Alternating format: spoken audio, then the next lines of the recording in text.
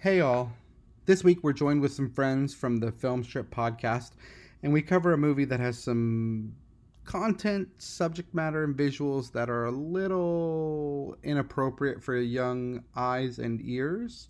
As a result, there's some content in this episode that is most definitely not family friendly. If you've got young ones around, I recommend pausing now and listening to us later, or hold off until next week. Thanks, and enjoy the episode. Okay, people, tomorrow morning, 10 a.m., Santa's coming to town. Oh, my God! Would you please tell him that instead of presents this year, I just want my family back?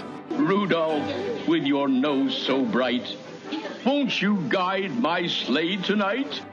It must be magic. I must find some way to keep Christmas from coming. Nobody's walking out on this fun, old-fashioned family Christmas. Isn't there anyone who knows what Christmas is all about? Sure, Charlie Brown. I can tell you what Christmas is all about. Seeing isn't believing. Believing is seeing. Best way to spread Christmas cheer is singing loud for all to hear.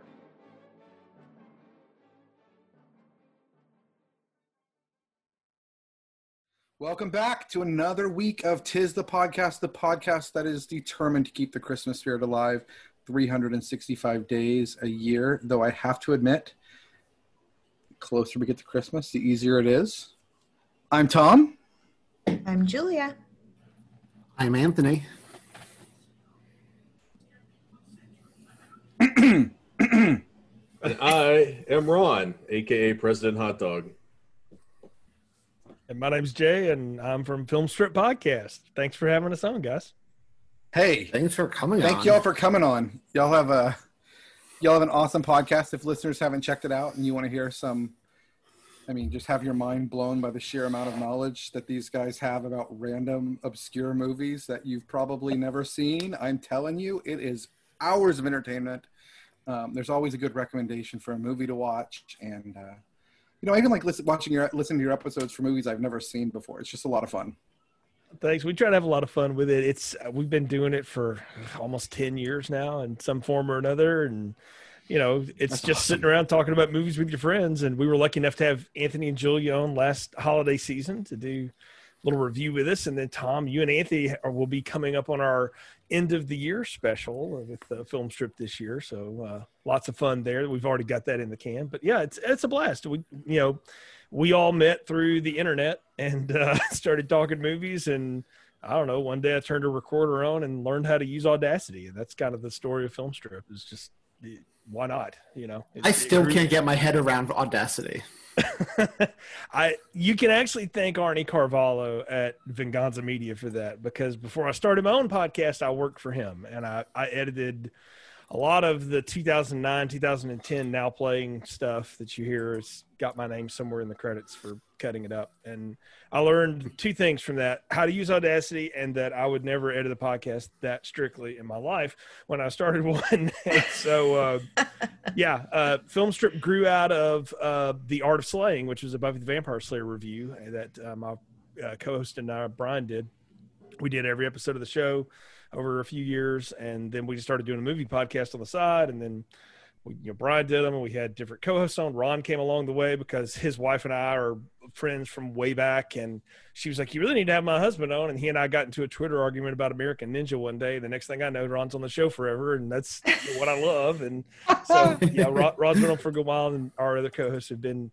We've expanded the family in 2020 here. I think we've added 3 new people to the show, which is a lot of fun. So that's we awesome. just kick around and talk. So yeah. Now y'all covered the love same. Story. Y'all covered the same movie we're going to cover tonight with Anthony and Julia. So, if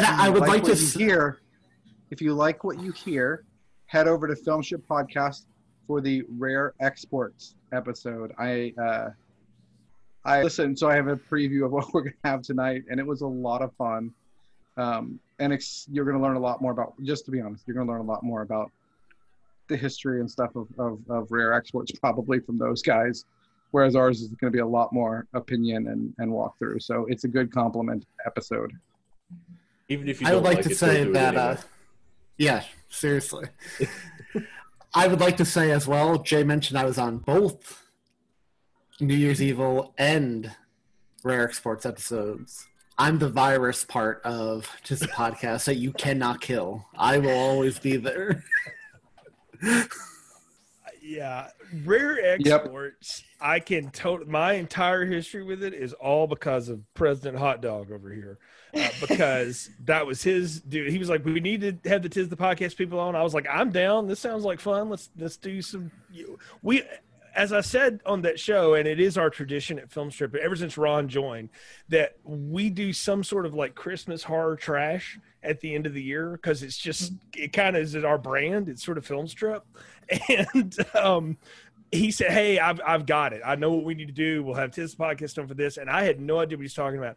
I turned on Prime, watched the trailer for this, and I was like, "Oh, I'm sold." Yeah, I don't know. This is like Jurassic Park meets Krampus in the snow with Red Dawn or something. Whatever, I'm down. Let's do it. Had no idea what I was getting into, and so I watched it last year twice for the review that we did with Anthony and Julia, and then I ended up watching it twice again for this to come back, because I hadn't come back to it, and I was like, I need to watch Rare Exports again, and so I fired it up and got to watch it, and a lot of interesting stuff. But again, I give all credit for this movie being in my life to President Hot Dog Ron Hogan here. Thank you. I think we all do, don't we? Absolutely. I'm kind of hesitant to give Ron any credit here, but I will concur.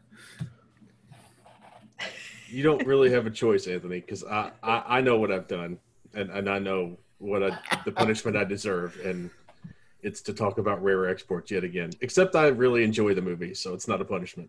So your punishment is to go out in the snow with just a shirt on and your underwear and cut a switch, so I'll punish you so Santa won't come and get you. That's what your punishment is.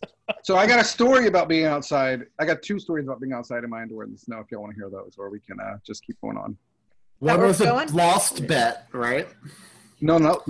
Not a lost bet. Just my friends didn't think I'd do it, so I was sitting outside underneath my grandparents' what's the word I'm looking for? What's the thing? Thermometer. And it's like -22, and I was sitting outside in my boxers just to prove to my friends I could do it. And the next time Green Day came to town, and I wasn't terribly excited about seeing Green Day, but the Get Up Kids were opening up for them. I don't know if y'all know the Get Up Kids. Oh, yes. Big fan. Just so you know, this week was the 21st anniversary of 5 Minute Mile and the 23rd anniversary of Something to Write Home About. So there we go. We feel old. Anyway, the radio station was, tell us the most ridiculous thing you'll do for free tickets to see Green Day. So I called in, and they're like, "Oh, you want to see Green Day?" I'm like, no, I'm calling for the Get Up Kids. And they said, "So what's your idea?" And it's Tulsa, and it's snowed recently, so it was slush and ice. And I told 1045 The Edge, Julia, that I would stand outside of their big building there at 41st and Sheridan in my boxers, holding a sign, nothing but my boxers, holding a sign that says, "I'm the illegitimate love child of the Reverend Jesse Jackson," in the snow. And they said, "Okay, that's the most ridiculous thing we've heard. Come on down and do this, and you're going to the show." Apparently, between the time I left my house and I got there, because I was on the phone telling my friends, "You got to come down and check this out. I'm going to do this stupid thing and get free tickets." A girl called in and said, "Okay, that's an awesome idea, but I'm going to take it further. I think he needs to put peanut butter in his hair, and I will eat the peanut butter out of his hair if you'll give me the tickets." So there I am in the snow on the side of the highway, holding a sign about being the illegitimate love child of the Reverend Jesse Jackson while a girl licks peanut butter out of my hair. It was a great show, though. It was worth it. So I'm just going to interject here and explain exactly what just happened to our listeners. Not only did we force y'all to watch a film with tons of old men naked penis, but you also had to visualize Tom in his boxer shorts out in the snow with peanut butter in his hair. I'm sorry, listeners. This episode is off to a rough start. Tom was in much better shape back then, so it probably would not offend many people. For the Get Up Kids, it's better this way, Tom. I would say Pixar can happen, but that's something none of us want to see. I got it. I get my mom to send the pics from Wisconsin. Confession, I'm so glad I grew up and was in like bands and did all that stuff before camera phones were a thing. Just putting that out there to the world. Yeah, I didn't have, that's why there's no picture of me having the peanut butter eaten out of my hair. But I do have my roommate from college who still brings that story up pretty regularly. I mean, was it the hair on your head or was it somewhere else? That's the important Nope, it was on my head. Okay, good. Okay, Ron took it there. I just want the record to show. Oh. Julia's like, I have to come up with an excuse to get out of here. Not all of us. I feel Not like all of get us. tortured every time I'm near this show. We all know. Well, see, with Anthony, there's no surprise. Anthony is extremely modest today. Usually, Anthony's wearing a deep V and just chilling by the time we get on. Anthony owns the deep V's. I mean, the T-shirts. I'm an hour ahead of you. As soon as this ends, I just hop into bed, and so I'm in my pajamas when we record. And I mean, I have nothing to hide. I'm Italian. Everyone knows the stereotypes about Italians. I was going to say the deep V is Italian tonight. Sorry, go ahead. I was just going to say the deep V is Italian formal wear. Deep V in a tracksuit. Yeah, exactly. I just need to put on my golden chain. Yes.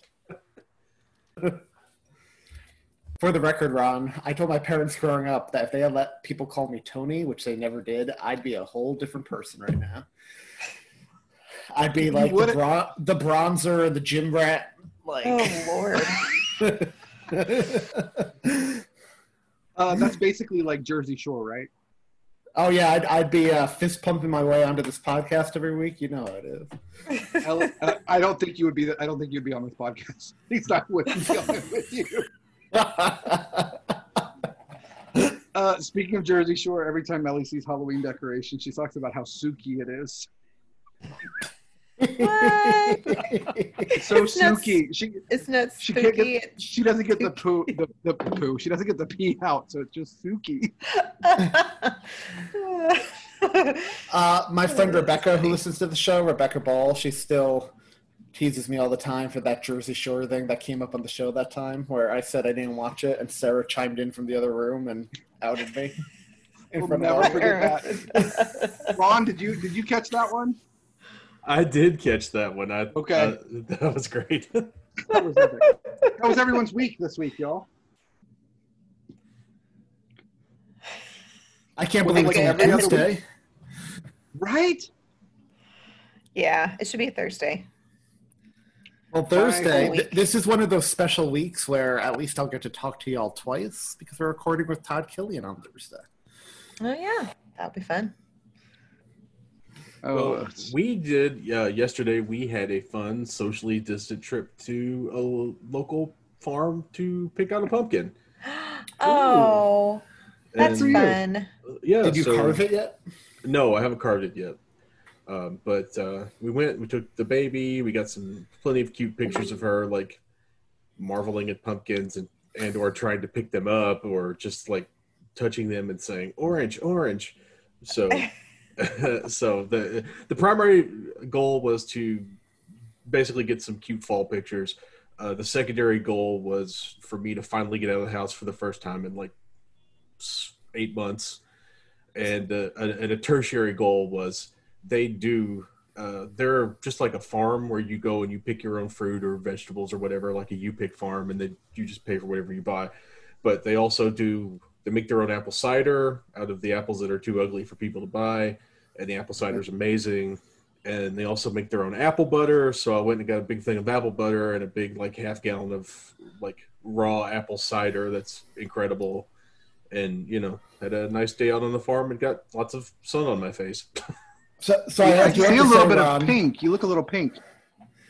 I do have to say, Ron, your daughter's adorable. So I never checked Absolutely. our Just a Podcast email. So I didn't realize right after you sent us that Christmas in July recording, you sent us a video of your daughter singing Jingle Bells or something. Yes. I was in my email the other day, like emptying it out. I was like, what is this? And I was like, oh, wow, I seem like a dick. I never replied to him. And he said this.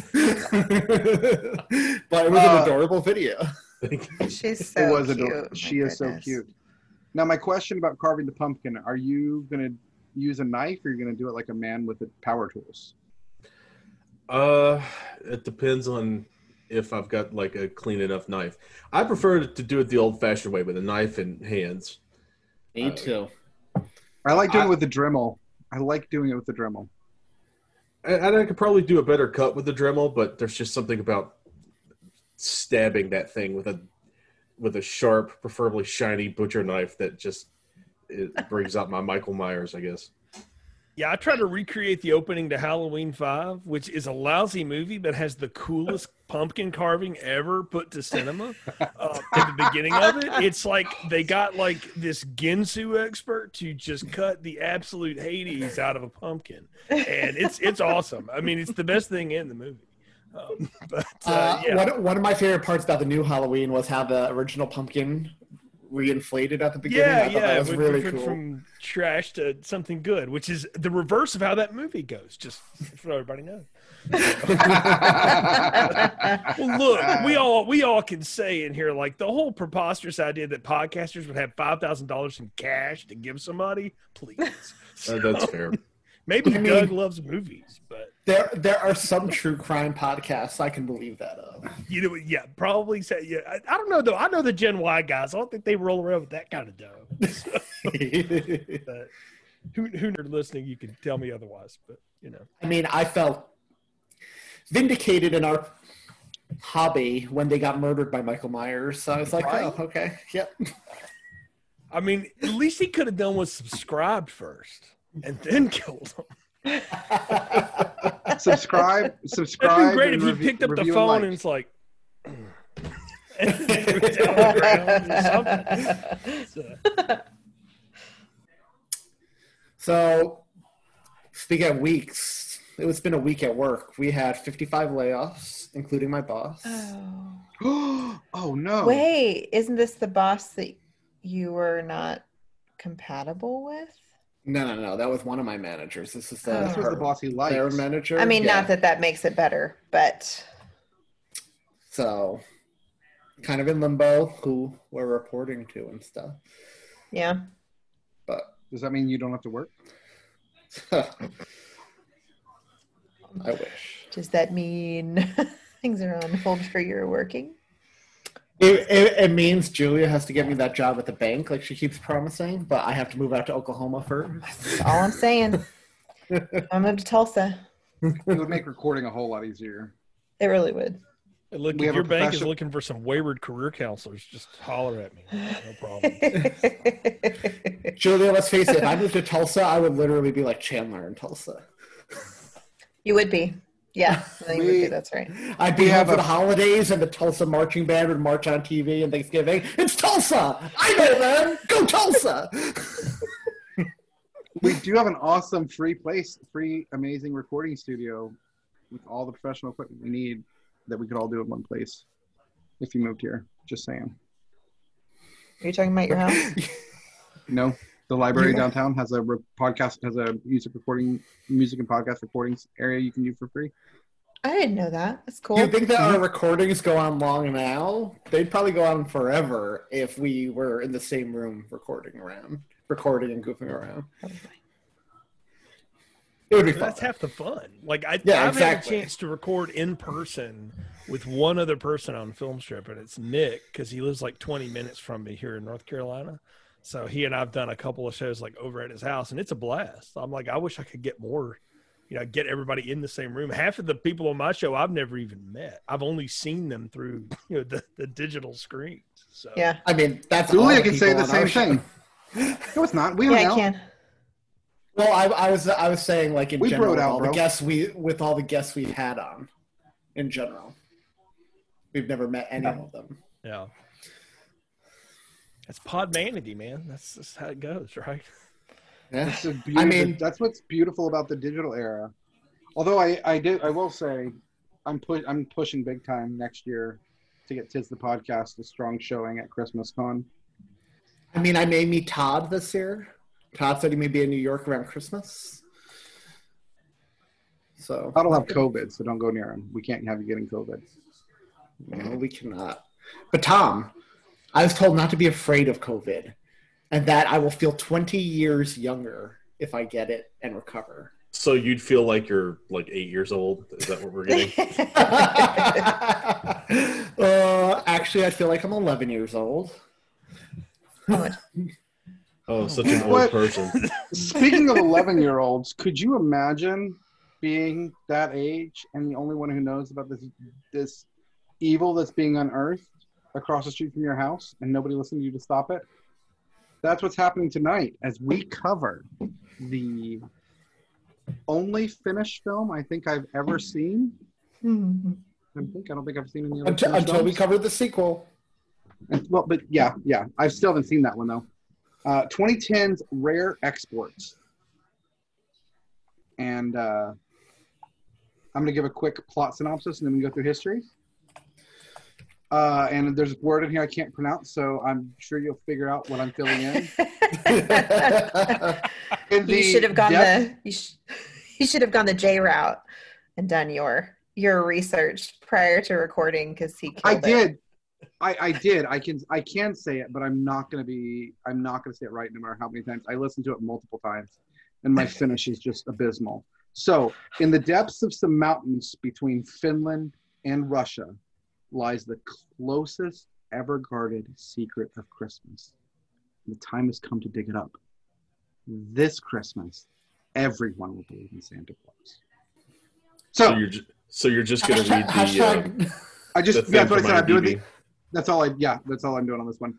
Then it's time for one of us to give our synopsis. So I don't know if Anthony or Julia have one. If not, I can do it. A little boy. Two little boys. Everyone comes to believe in Santa Claus, only to discover that the big man in red actually just runs around completely naked with his penis flopping about. That's not him at all, dude. Those are elves. I know. Okay. So, buried deep within this mountain range between Finland and Russia, about 1,600 feet down to be exact, lies the believed tomb of Santa Claus, but not the holly jolly Santa Claus we believe in. No. One who eats and desiccates children. Horns big as a truck. It's not until they get down there then they realize Santa may really be watching you when you sleep. Yes, Santa's still alive. And as this company soon learns, so are his elves. Not the cute little elves that we've come to know. Oh, no. Geriatric nude men with beards down to their knees everywhere. Not long enough to cover their dangling participles, though. Not long enough on the beards. Can one little boy knows the truth of what's happening? Can he convince his dad and their small town that they need to raise up and fight Santa Claus? Or will this be the Christmas from hell?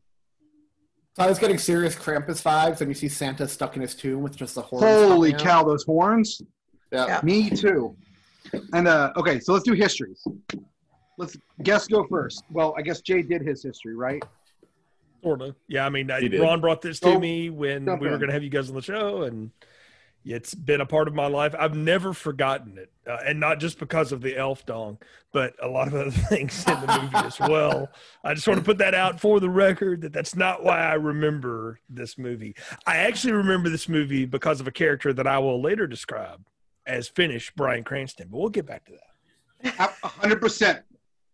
100%. I said the same thing to my wife. I was like, if this were remade in America, Bryan Cranston right there. Yeah, you're not wrong. I discovered this movie because I saw the trailer on Netflix in 2011 or 2012. It was fairly early on. And I said to myself, I should watch that one day. And then that one day kept getting delayed. And then when we finally fooled the Tis the Podcast elves into coming on our podcast, I said, I know, we should watch Rare Exports. They're never going to talk about this on their show. So let's just have them come and do it on our show, because our show is a safe place to talk about Finnish penises.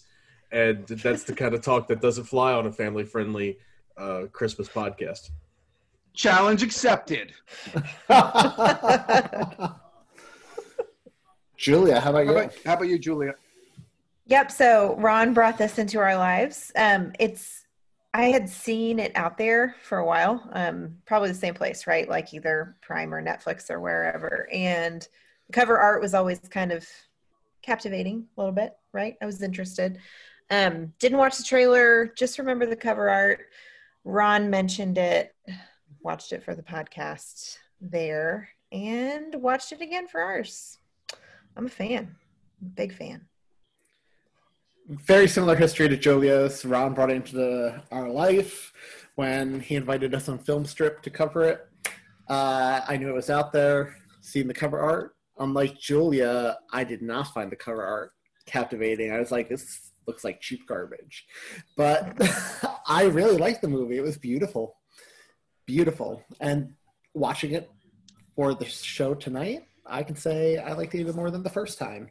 Although I will disagree with Jay.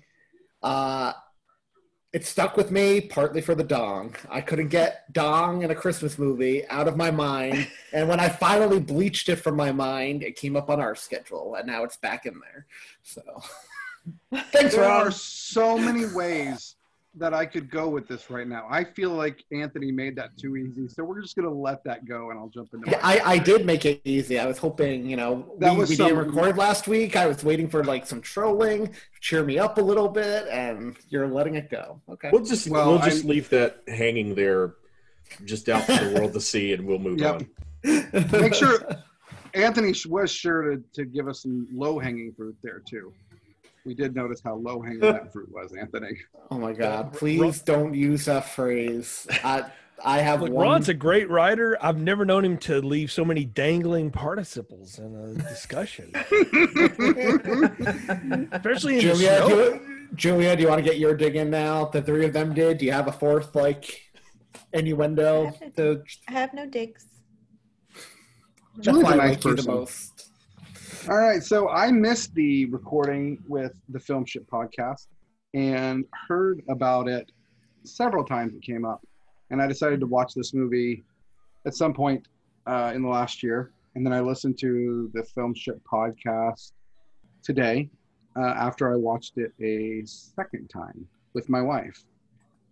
Christine doesn't always watch the movies with me. Sometimes Ellie does. This one felt like a much more Christine appropriate movie to watch, so we did it after she went to bed. And in her words, I was surprised I didn't hate it, but I could have used about 40% less naked old man. She didn't mean the number of naked old men. She meant the percentage of what you see of the old men. No. I think she wanted them to be wearing at least a loincloth or something, for reasons that feel somewhat obvious to me. But I have to say, I appreciate the fact that they didn't cheap out with a loincloth, and they were just like, we're just gonna rub it right in your face.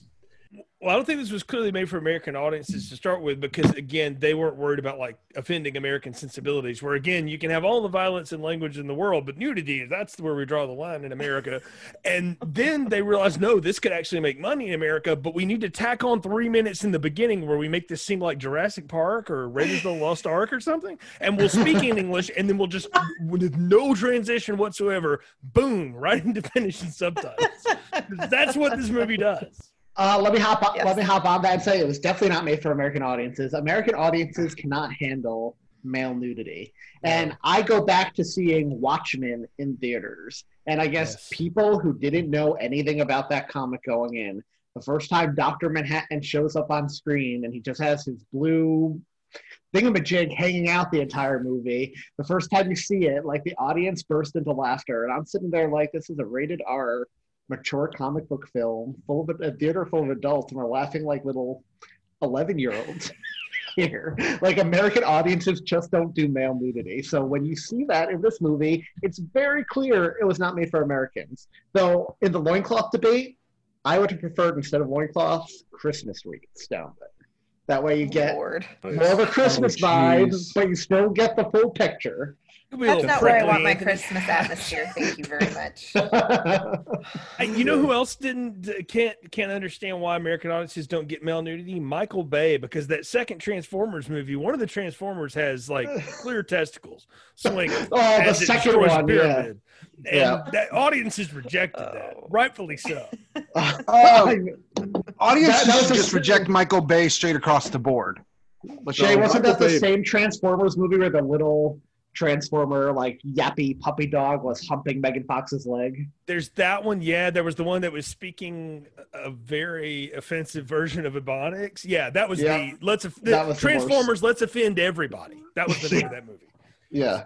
Excuse me. I was just offended. Transformers. Let's all scream our dialogue. As somebody who's a Transformers fan, I was just offended by what Michael Bay did with Transformers in general. I actually liked the first one. After that, you would. The first one was not bad. I don't care what people say. The first one was not awful. It was terrible. It was still Michael Bay. You don't need explosions just for the sake of explosions when they don't make sense or even look good. My memory of the first Transformers movie was watching my wife laugh at all the people geeking out in the theater about it. Not watching the movie. She was more entertained by everybody enjoying the movie than the actual movie. So I was working at the movie theater that summer, and I must have seen the end of that first Transformers and Spider-Man 3 billions of times waiting to clean the theaters, or ripping tickets. You get all the nerds coming in like, oh, how was it? How was it? I'm like, okay, go have fun. Oh, I'm going to throw out a joke here, and feel free to cut this out. But we know that this movie wasn't made for American audiences because none of the elves were circumcised. That's also true. That is our blooper reel at the end. Does that mean Ben Shapiro would approve of this film then? So, well, Ben I don't Shapiro know. wouldn't approve because that's not kosher. Look, all I know is that the makers of this movie clearly are Pepsi drinkers, because there's some straight Coca-Cola hate in this movie. When Juso realizes, and he finally gets like the book of whatever Toth to learn about, what Santa's evil nature is. And he looks up and at the camera says, Coca-Cola was a lie. I was like, that is like a moment. And I called it the reverse Linusing moment, just in your vein. So then he comes around on it, but he does have a reverse moment there. Tom, there's the title of the episode. Coca-Cola was a lie. Coca-Cola was a lie. That's gonna be it. All right, so let's go through the credits real quick. This movie is written and directed by Jalmari Helander, who is a Finnish director and writer. He's most known for Rare Exports. He's had some other hits that just don't have the cult following here in the States that Rare Exports does, like Big Game, The Fakir, and a show called Wingman. Nothing I'm terribly familiar with. This is by far the most... the thing I know him from most. His brother, Juso, who is also the name of one of the little boys in the movie, is also a writer, and they write together as a team. So all the stuff that Jalmari has done, Juso has helped with. Our stars are Oni Tamila, who plays Pietri, the main boy who goes to find all this bad stuff and knows what's going on.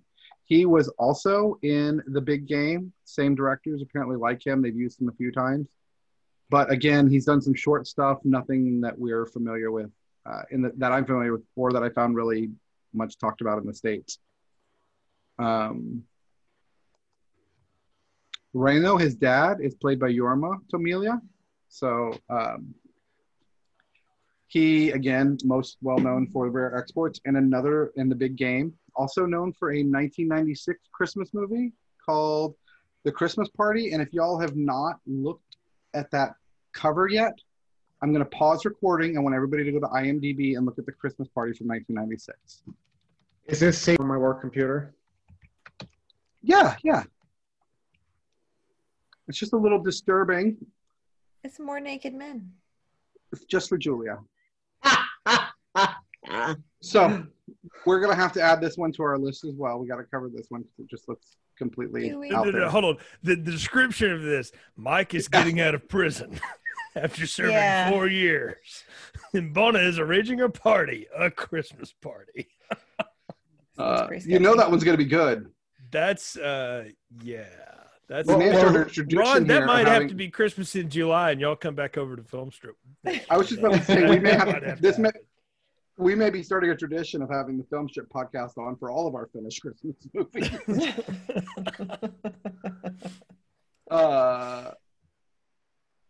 We'll schedule that the week of Julia's birthday as a birthday present.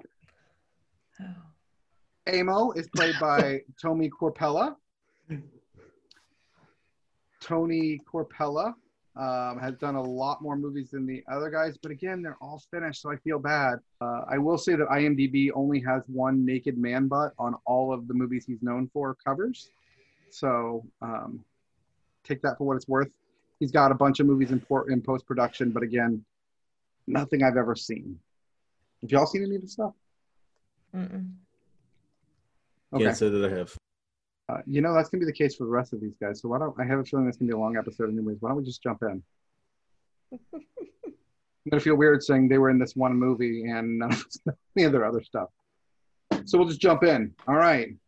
We have this amazing opening scene, which just like Jay said, it feels like the beginning of Jurassic Park. This could have been cut out and put into Jurassic Park with Jeff Goldblum coming in and warning us that we're messing with nature, right? I feel like that's the only thing that was missing to make it more Jurassic Park-esque. Life finds a way. Finds a way. They're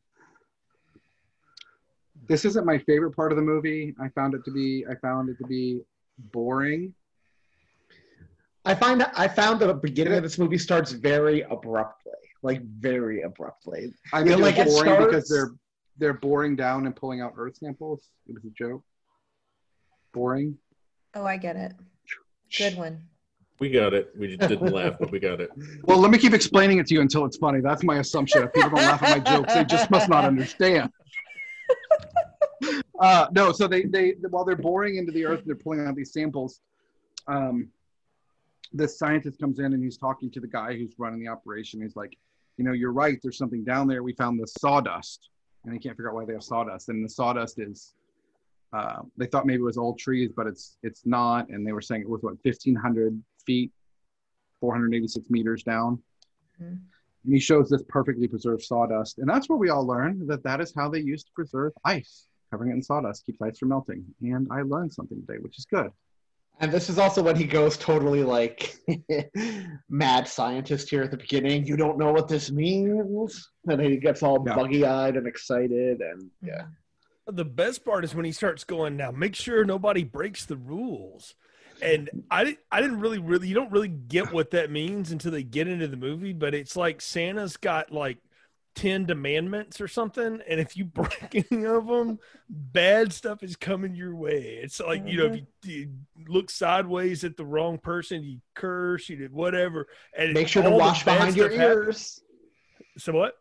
Make sure to wash behind your ears. Yes, you got to do all the Andy Griffith stuff, or else you will be visited all manner of horror upon while we try to unice this monstrosity.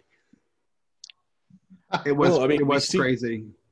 I mean, we see what happens when you break the rules. It doesn't end well for you or your attachment to your own head. Oh, let's just real quickly explain what the rules are. What the rules are, the safety rules. And all personnel working at the site must abide by these rules of conduct. Any attempt to break these rules may result in your death and or the death of your coworkers. Deliberate negligence will result in immediate termination of employment. Thank you. Which I love, that this may result in death. But if not, you might get fired. Like the firing is the lead. It should result in termination because anyway, there's no drinking, no smoking, no cursing, no loitering, no cavorting, no arguing. The loitering thing seems a little bit weird, right? I guess seems out of place, doesn't it? Don't be lazy. He doesn't like sloth. So, yeah. I guess that's following the sloth, right? Right. Slavish behavior. So I have to ask you, and maybe now's not the best time for it, Tom, but what did you think about? We know you have strong opinions on Santa because of his connection to St. Nicholas. How does this stack up in your? I'm looking at it as I'm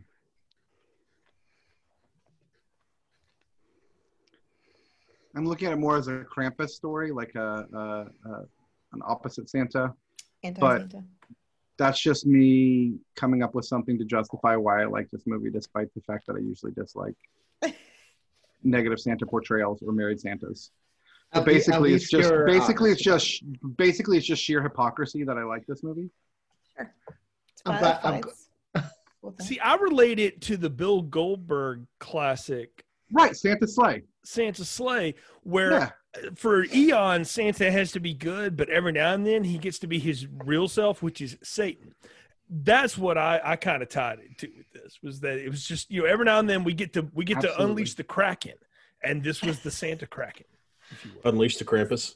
Yes. Although, and I mean in the 1981 Ray Harryhausen way, not lousy CGI Sam Worthington, I act like a wooden piece of tree way. Yes, I said all that together. So. They should have CGI'd Sam Worthington into a real actor. Yeah.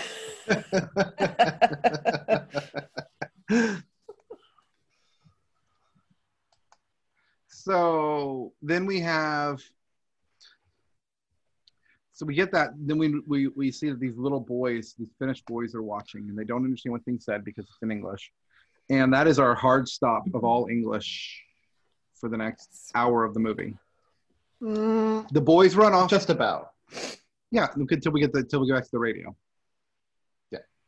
The boys run off, and our star he's really scared about this. He knows they found something wrong. When he goes home, he starts researching, and because he thinks Santa's buried there, and he finds all of this. Where these books came from in the middle of nowhere, Finland, I don't know, but this kid has like 20 books on evil Santa mythology. Dude, Amazon gets everywhere, even in 2010.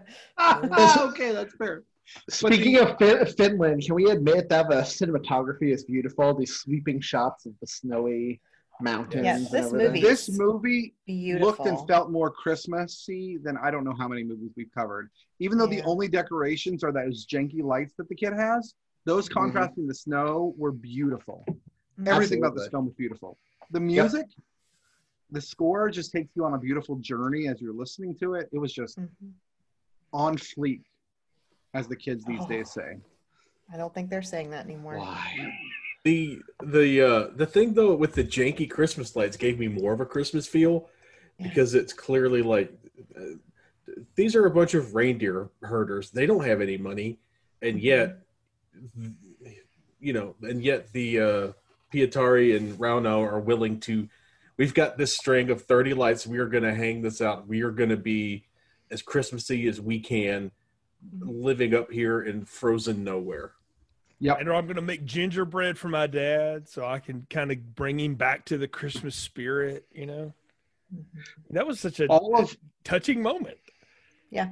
This movie was actually really touching between the father and the son. Like, it's very heartwarming. Mm-hmm. I have to give my wife some props. She immediately, when she saw Pietari's clothes, knew he was Finnish. And I was like, so you didn't think Sweden or anything? She's like, no, that's Finnish. That's definitely, those are Finnish designs. So you got to give her some props. My wife has a fairly deep obsession with Scandinavian artwork and culture. But the kids' clothes looked so Christmassy, it wasn't even funny. Mm-hmm. And I know it's a weird thing to note, but he felt like a real little boy at home, right? They didn't make him up to be too much. He just felt like a kid in his room. Something about him just felt very natural through the whole thing. I mean, he's right there in between, right? Because he's got the friend who maybe is a year or so older that you're a baby, you still believe in Christmas, and yet he's trying to be a big kid, but he's also dragging around like the little bear or whatever he's got going on the string, which I still don't know what the heck that is. It was very Leave It to Beaver. He was like Beaver, and the older kid was Eddie Haskell. Yeah. Yep. Yeah, we talked about that stuffed animal briefly when we first were on with you, and I remember being very confused. I think a few of us said it was kind of like the gun on the mantelpiece that was never used, and we're like, I don't understand. Like, why did they dangle that the whole time? It was this watch that I realized he drops it outside of that hanger before he walks in, and that's him becoming a man. Yeah. It's kind of like that last time. It's kind of like when a lot of naked men is very distracting. Well, you use the word dangling. I think it's like comes in with this movie, but dropping it outside the hangar before he goes in, very Linus-y when he drops his blanket and becomes comfortable enough during the Christmas special to tell the meaning of Christmas like an adult does. So, and I think it helps that you had like an actual father and son pairing. I think that helps a lot. Yes. Yeah, that chemistry was real. Yeah. You can't fake it. I liked how the dad can't really, it's another thing, the guy at work and I were talking about, how different things are today, and we as fathers can have an emotional connection with our kids. We can be real with them. We don't have these external factors that dictate how we interact with children and what makes us men. But his dad very much does, and you can see that when he asks his dad, "Well, what would happen if I just disappeared?" Right? And the dad looks away, and you see the tear in his eye, and he's trying to let his son know, like, this scares the freaking crap out of me, the thought of you not being here anymore. I like that dad moment. I really did. And I also like his socks a lot. We saw a lot of dad socks from back angles. They just look like really comfy socks. I mean, they were like functional too, right? Like you could tell, like, this is a man that could go and slaughter a reindeer for hours in the snow, and yet his feet would be dry and warm, which we know is important. So I like how though he's trying to protect the innocence of his son though too, because when his son first walks into the slaughterhouse, he's like, "Daddy's working. Close your eyes and talk to me." And I was like, he's in there just hacking up the big piece of meat. Yeah, I mean, like that. I don't have time for your nonsense. He had when he was asking him questions related to Santa, but he's just, I mean, the tooling he uses and the sheer force. We know how much it would probably take to dismember and whatever a pig, but man, the brute force he's putting into that to try to cut it, pretty intense. Made me uncomfortable. I hate any animal killing and death on. Then stop eating them. You know what? I would not survive if I was a hunter. Well, if you can't kill it and you can't watch it, just don't eat it. I didn't say they weren't doing it for the right reasons, because they were not killing it for sport, but it's just hard to watch for me as an animal lover. Today in Oklahoma, we hit a whole new high of the number of COVID cases. Again, our governor doesn't want to issue a mask mandate, says personal responsibility. And then instead of dealing with the problems in our state, he goes hunting and kills a bear. Like, who wants to kill a bear? Sorry if y'all are hunters, but they're beautiful animals. They look a lot better without a bullet on them. And it's not even that good eating. It's not good. It's real greasy. Really? I don't get reason to kill a bear. Like I don't get the bear killing, like those jerks. I'm sorry, Tom. In Alaska, remember the ones who went into the hibernating cave and killed those cubs and they got caught? What? Yeah, they were hibernating. They killed the mother, and then like the camera caught, like, it's awful. Like they put warnings on the video. You can't see them killing, but you hear the baby bear screaming. It was awful. And then you don't. See, guys, look, I grew up in the deep South and things, and every hunter I knew, the one thing I knew about them was they were not cruel. There was a reason that they learned how to hunt, and most of them learned how to hunt like my dad did, because that's how food got on the table, because they were farmers' kids. You went and that I could understand and shot them because that was all you had. And that I understand. And I understand it in this movie too. Like, use it. But like the people who do it for sport, I would never understand. You know what you do for sport with a gun? You go to a target range and you can have a lot of fun with it. You know, but the don't hunt for sport. Is a lot of fun. Hunt for food. So, but okay, now that we put aside the PSA for a minute, I do want to talk about, though, that because we haven't mentioned it yet. I dropped it earlier, but the look of Yorma Tamila, that is finished Bryan Cranston. It is Walter White with the full beard, the full hair. All he needed was an M60 in the back of an old Oldsmobile on a garage door opener. And we were. It was like the finale of Breaking Bad when he's in the remote winter location hiding out. I have decided in my head now that Walter lived and moved to Finland and started over. Started a new family. Walter lives is rare export. He was so just, I mean, everything about him. And all the men in this are just like, no nonsense, gonna kick some butt. Yeah, you got Paparian, may or may not be in the thing, you know, as the helicopter pilot, the Norwegian. Yeah. I mean, he looks just like him. He does.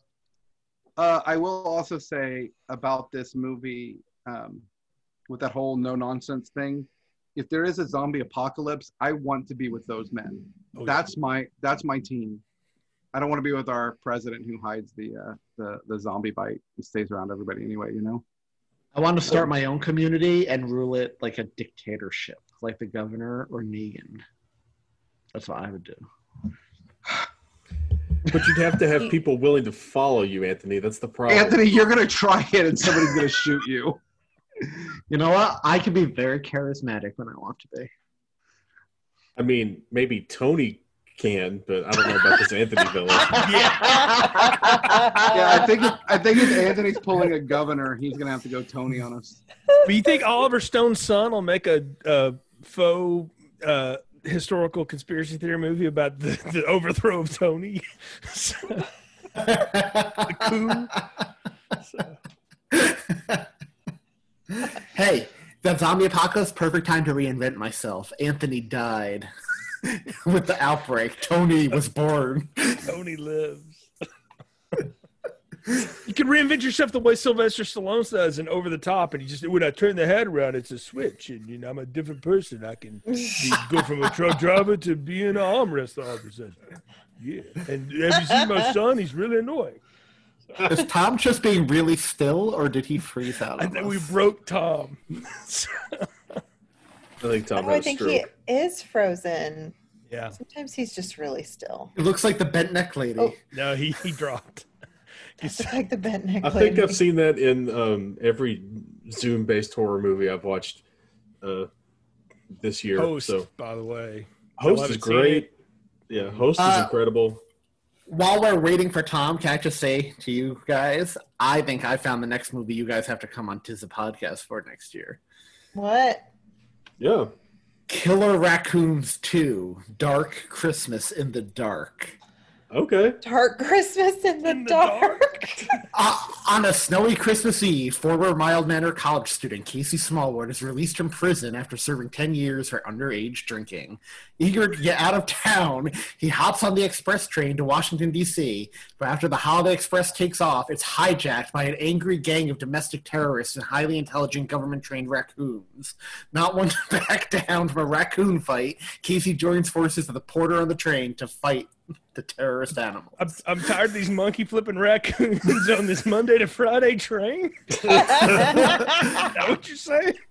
If you watch the trailer, it literally looks like stuffed raccoons, like they were taxidermy raccoons fighting these people. It looks amazing. Yeah. Sold. I'll watch any piece of crap. So I've been trying to get Ron to do Thanksgiving 3 with me for years. We don't need to see part 1. There is no part 2. This is apparently part 2. Yeah. So, and the tagline for this movie is "Just when you thought it was safe to say Merry Christmas again." Oh my God. Wow. Oh my. I mean, if nothing else, it's more inventive than every Hallmark movie. So there's that. There you go. True.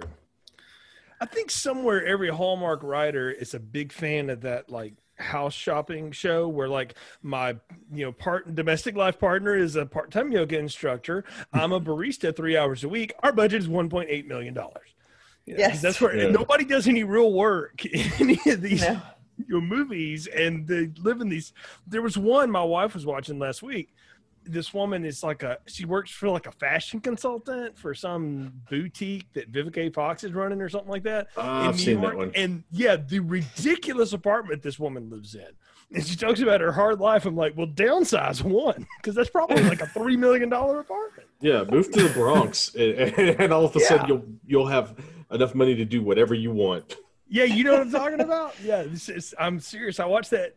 I got suckered into watching it with her, and I was like, none of this makes any sense at all. Like, I know you got to suspend disbelief a little bit, but like at some point you bound your movie in the reality of life, then it should have some reality. I mean, at least admit what you are. Lifetime does. They did a whole weekend of killer cheerleader movies.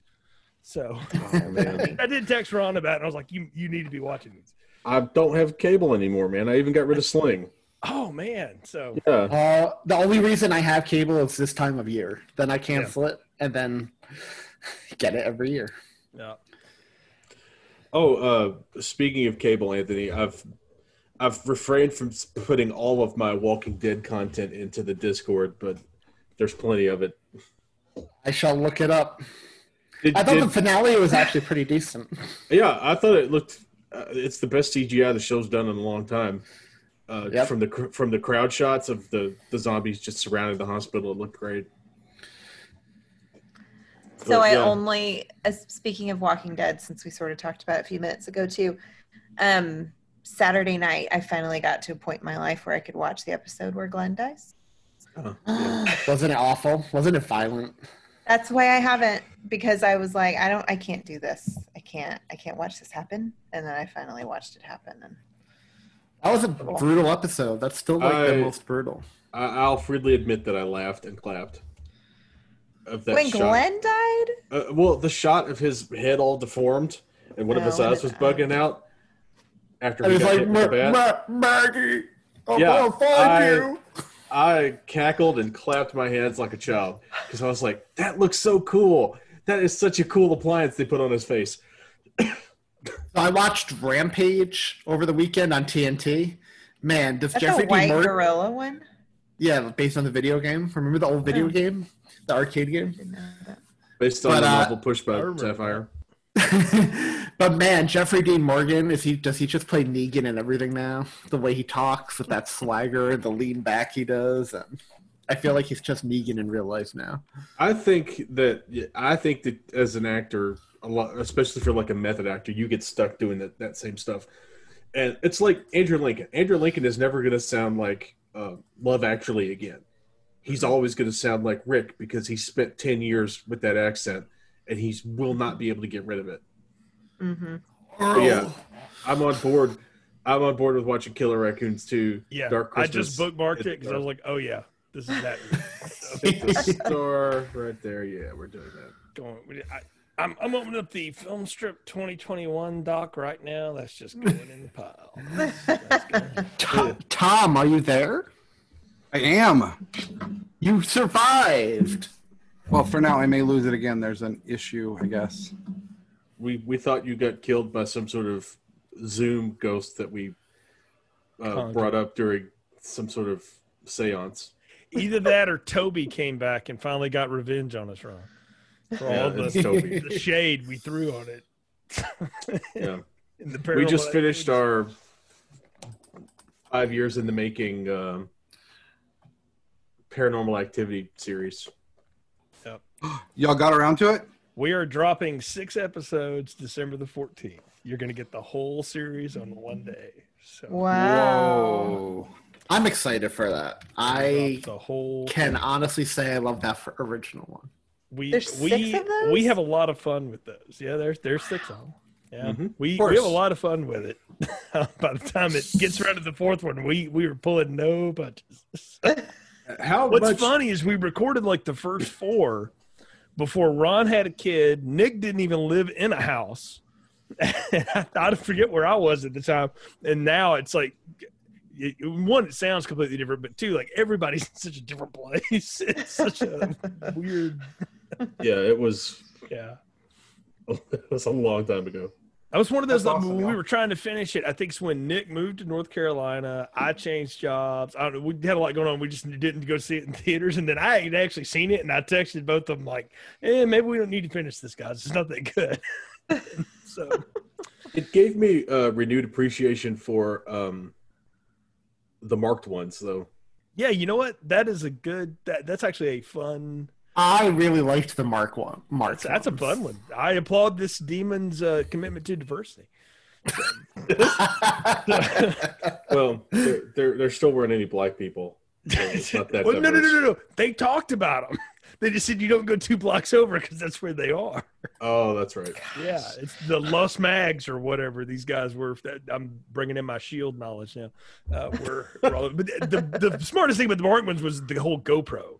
Like that, they finally could have a reason to explain away why everybody has a tank camera on the whole time. Anyway, sidebar. Tom, you're losing control of this conversation.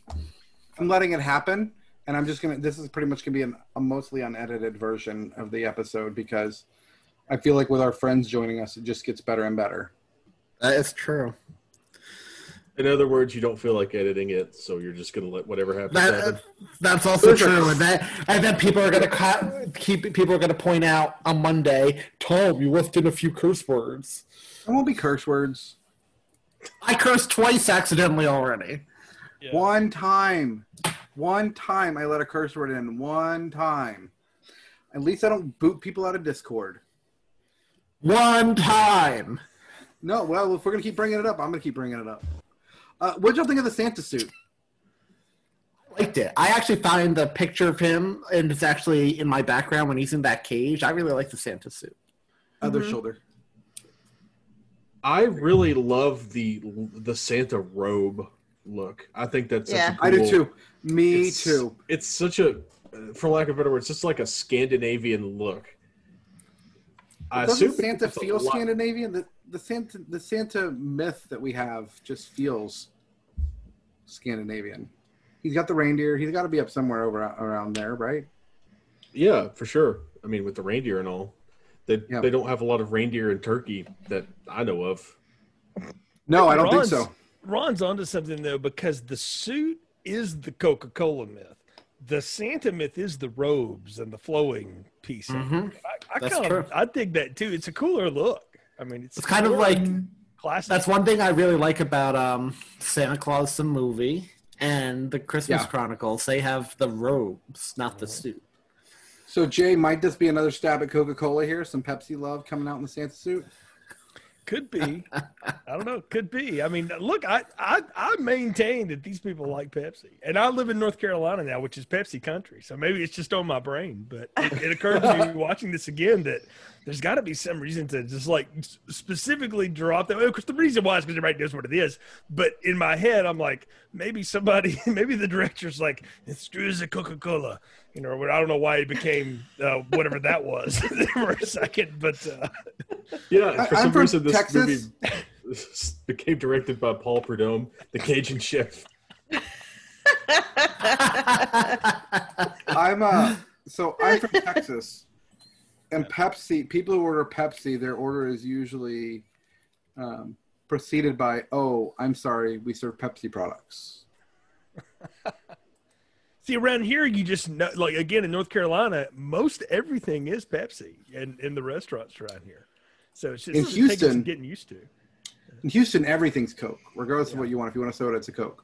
Mm-hmm. The first time I went to Wisconsin, when I was old enough to order something for myself, and I said I wanted a Coke. I asked what kind of Coke they had, and she brought me a Coke. Like,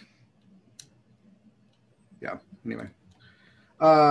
So I've got another question. So in this movie, he's trying to prep his dad. They go to look for the reindeer, and we don't really know what's going on yet because they're reindeer farmers. So they're trying to get all the reindeer into the pen and they're going to slaughter them. We learned that what they're anticipating is $85,000 in reindeer meat. That's some reindeer money right there, y'all. Yeah. But they only see two scrawny runts come when they're supposed to be all the reindeer moving, a whole herd. So they go look to see what's going on, and they're just eviscerated all over it's carnage. They're slaughtered. Carnage. Yep. It is. Reminds me of Weird Al's song when Santa kills all the reindeer after he goes crazy. I love that song. Yeah, the Night Santa went crazy. I love that one song. One of my favorites. Yeah. I'm surprised that hasn't been made into a special yet on something. But while they're looking around trying to figure out what it is, Dad's getting angry, wants to go, just like storm this compound. And the boys are like, no, we can't tell. If you tell your dad what happened, I'm going to beat you. He knows that they're going to be in trouble because they're the ones that clipped the fence. Little do they know. I mean, maybe I'm wrong. Well, we'll get to that when we actually reveal what they are. But there are all these dead reindeer, and they've been dead for too long to harvest the meat from. So it's just an utter loss. Mm-hmm. And they decide to shoot the lock and go up to the area where they're mining. They're supposed to be seismic researchers studying, the seismic shifts and the plates of the earth, I'm assuming. But when they get up there, there's just this giant hole. I mean, it's deep, 1,500 feet deep. We know. And They don't know what it is. They're very skeptical. The whole place has been evacuated. Everybody left in a hurry. There's still food out. They left the doors open, so everything's iced over. When they throw the flare down the hole, you can't see it land. So they're like, oh, well, there goes that idea. They don't know what it is, but they don't trust these people. And while they're there, looking around, because when there's a weirdly suddenly abandoned place, you do nothing but let your child wander around wherever he would like to go at this time and do what he wants. Tom, the thing that occurred to me watching it this time was they come out at night mostly. I mean, that's what I felt like they were aping was aliens in there, because you show up and it's like everybody just left all of a sudden. And I don't know that that's true. I'm just saying that was the feel I got off of it. And I didn't notice that until this time watching it. Funny, like, dude. Oh, it's kind of an aliens, rip. I just feel like this is a part of the world where you have a lot of free range kids. I mean, you just give the kid a rifle and let him go off into the woods and have fun. Yeah. No mothers. That's why. No mothers. Not a single woman in the entire movie. No women. No women. Also, there's no diversity in this cast whatsoever. I mean, it's Finland. It's Finland. The closest thing to diversity you have is clothed versus unclothed, right? It's a dividing line, that's for sure. But Pietari gets this boring map where they find the hole where Santa was, and takes it back and tries to use that to convince his little friend that the Juso that this is Santa Claus, and he still doesn't believe him and tells him to be quiet. And early on, Dad had set up a trap to catch. I'm assuming he was trying to catch wolves. Is that right? Mm-hmm. So he put a pig head and put an apple that he had partially eaten inside of the pig's mouth and hung it up over this area where he made these sharp, pointy sticks in a hole where you would.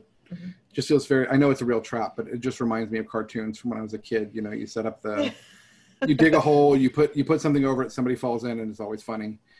And when he goes out Looney Tunes the next morning, very Looney Tunes. There's a man down there. He doesn't tell his son.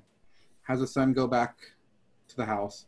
Friend comes over. They pull out this dead old dude, take him in. When they go to cut off his arm, he moves, and he's not dead, despite the fact that he had this stake going through his. Through his head. It was through his face. Yeah, it's through his face, and he also had one in his abdomen, right? There were a couple. Yeah, he was impaled in multiple ways. Dude should have been dead. We go along, he comes alive, bites a guy's ear off partially, and is very excited around children. So that was a little bit of a creepy moment. Can I just say, when the kid comes in and the old naked man gets excited, I felt a little strange. I didn't know. Dad should not. And when that happens, a good father would not take your child to an excitable old man at children, especially after the old man had woken him up was him smelling a child. Like, that was creepy, right? So he engages. They end up tying him up, and they realize, we've got Santa. And then some walkie-talkie that they stole. Guy starts talking on it. One of the guys knows English. They tell him, we have Santa and we'll sell him to you. So they put him they trap him. And when they do, what I found to be quite odd, they go into this place to negotiate with the guy and leave creepy old kid sniffer in the back of the vehicle with the kid. Here, stay here with this creepy old man that we found. But he's in a cage. I mean, the old man's not going to bend the bars and leap out of the cage, hopefully. We saw the reindeer, though. I guess it was only... not everybody saw the footprint. It was only... the dad. Pietari, who saw the footprint that it was a human that had killed these only reindeer. Pietari saw the footprint. Only That's right. Pietari saw the footprints outside of his window. Where this guy's creeping and looking in. Mm-hmm. So during all this time, Pietari ends up finding down in the hole as well a wooden kid, and takes it back and into his house. He starts calling around, and all of his friends are missing. So he's putting 2 and 2 together. When they end up going to Yuso's house, he finds the same creepy sleeping doll in the bed. But Dad and friends have a plan. They're going to sell Santa for $85,000, which is what they thought they were going to make off of the reindeer, right? Mm-hmm.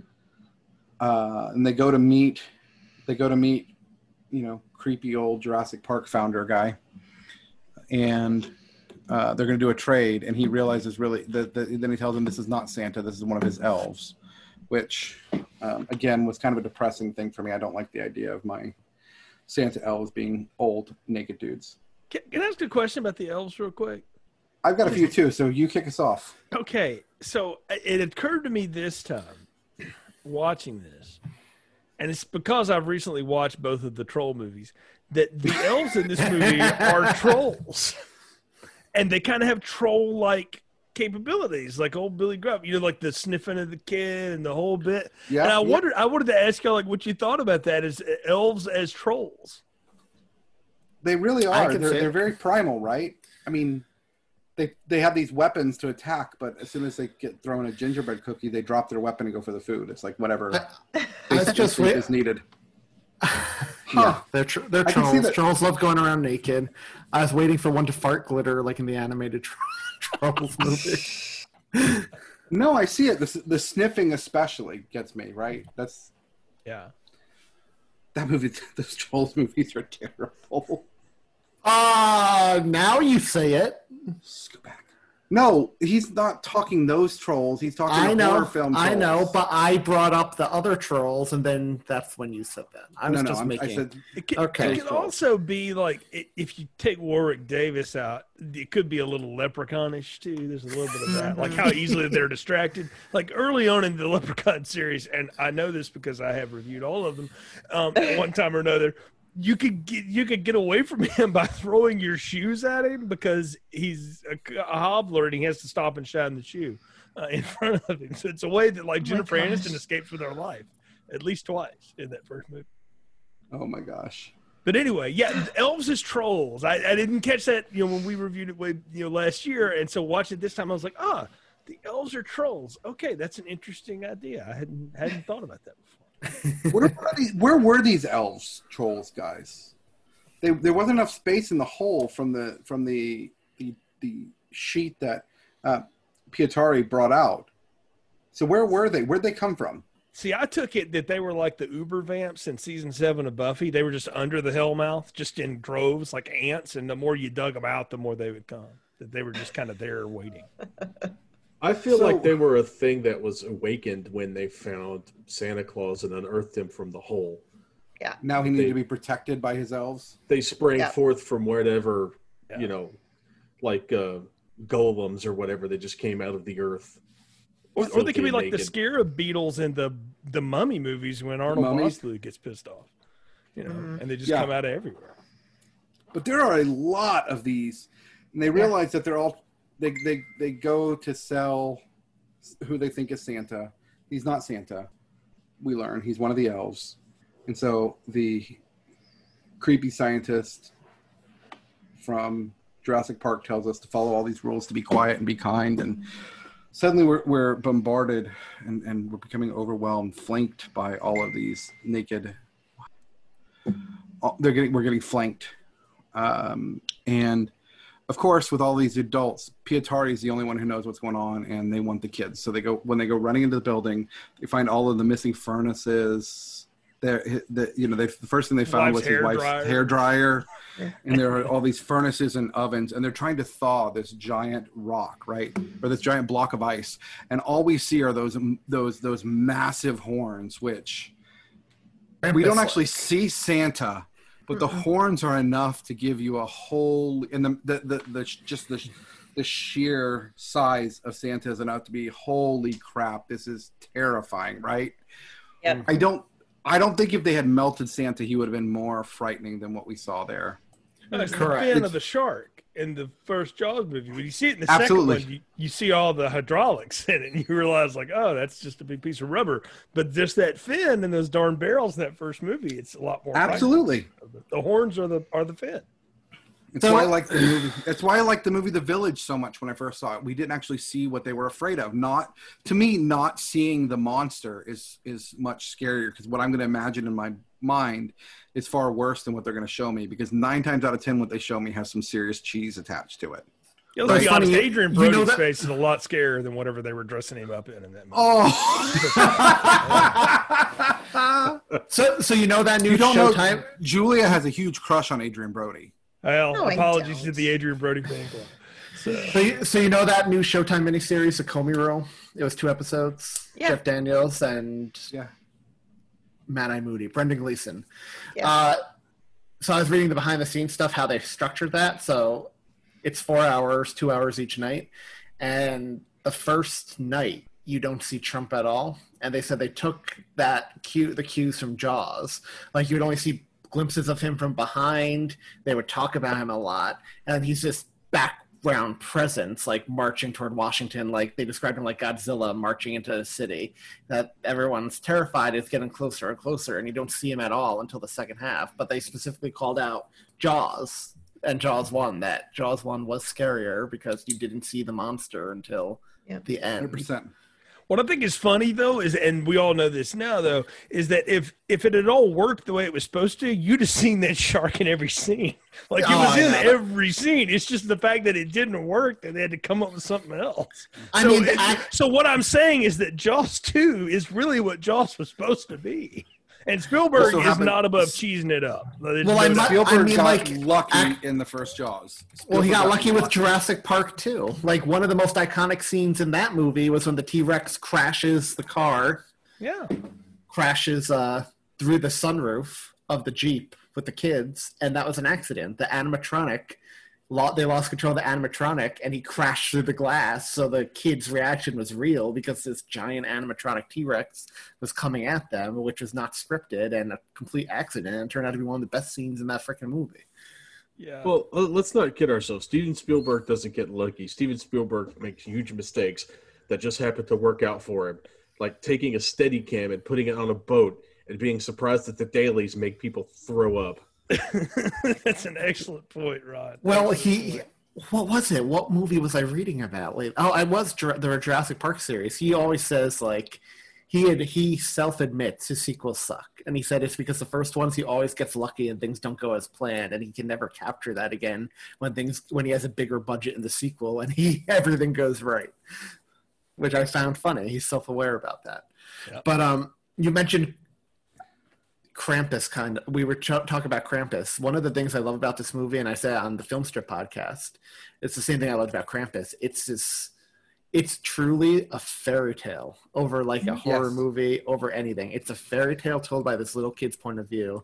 It's this Christmas cautionary fairy tale, and that's what I loved about it. I think that's part of what makes both of these movies so special. And for me, both of those movies making my Christmas canon list, because Christmas is about fairy tales, and that's a season for me. It feels to me like this is the Brothers Grimm version of the fairy tale. Mm-hmm. Yep, absolutely. The more violent, horrific version, like where the Little Mermaid dies. I listened to the podcast Tales from Parkour, and I listen to it pretty much every week when I'm doing something, and it's always the dark side of the fairy tales, their dark origins, and this fits in line with it. Mm-hmm. It also makes me realize just how sanitized we've made everything for our children in America. Well, Coca-Cola, right? We made it completely accessible, and then once you dig a little bit deeper into it, it's.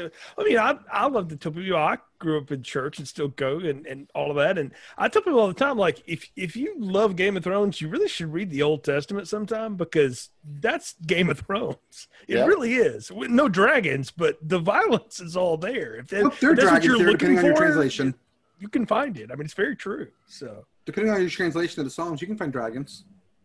True.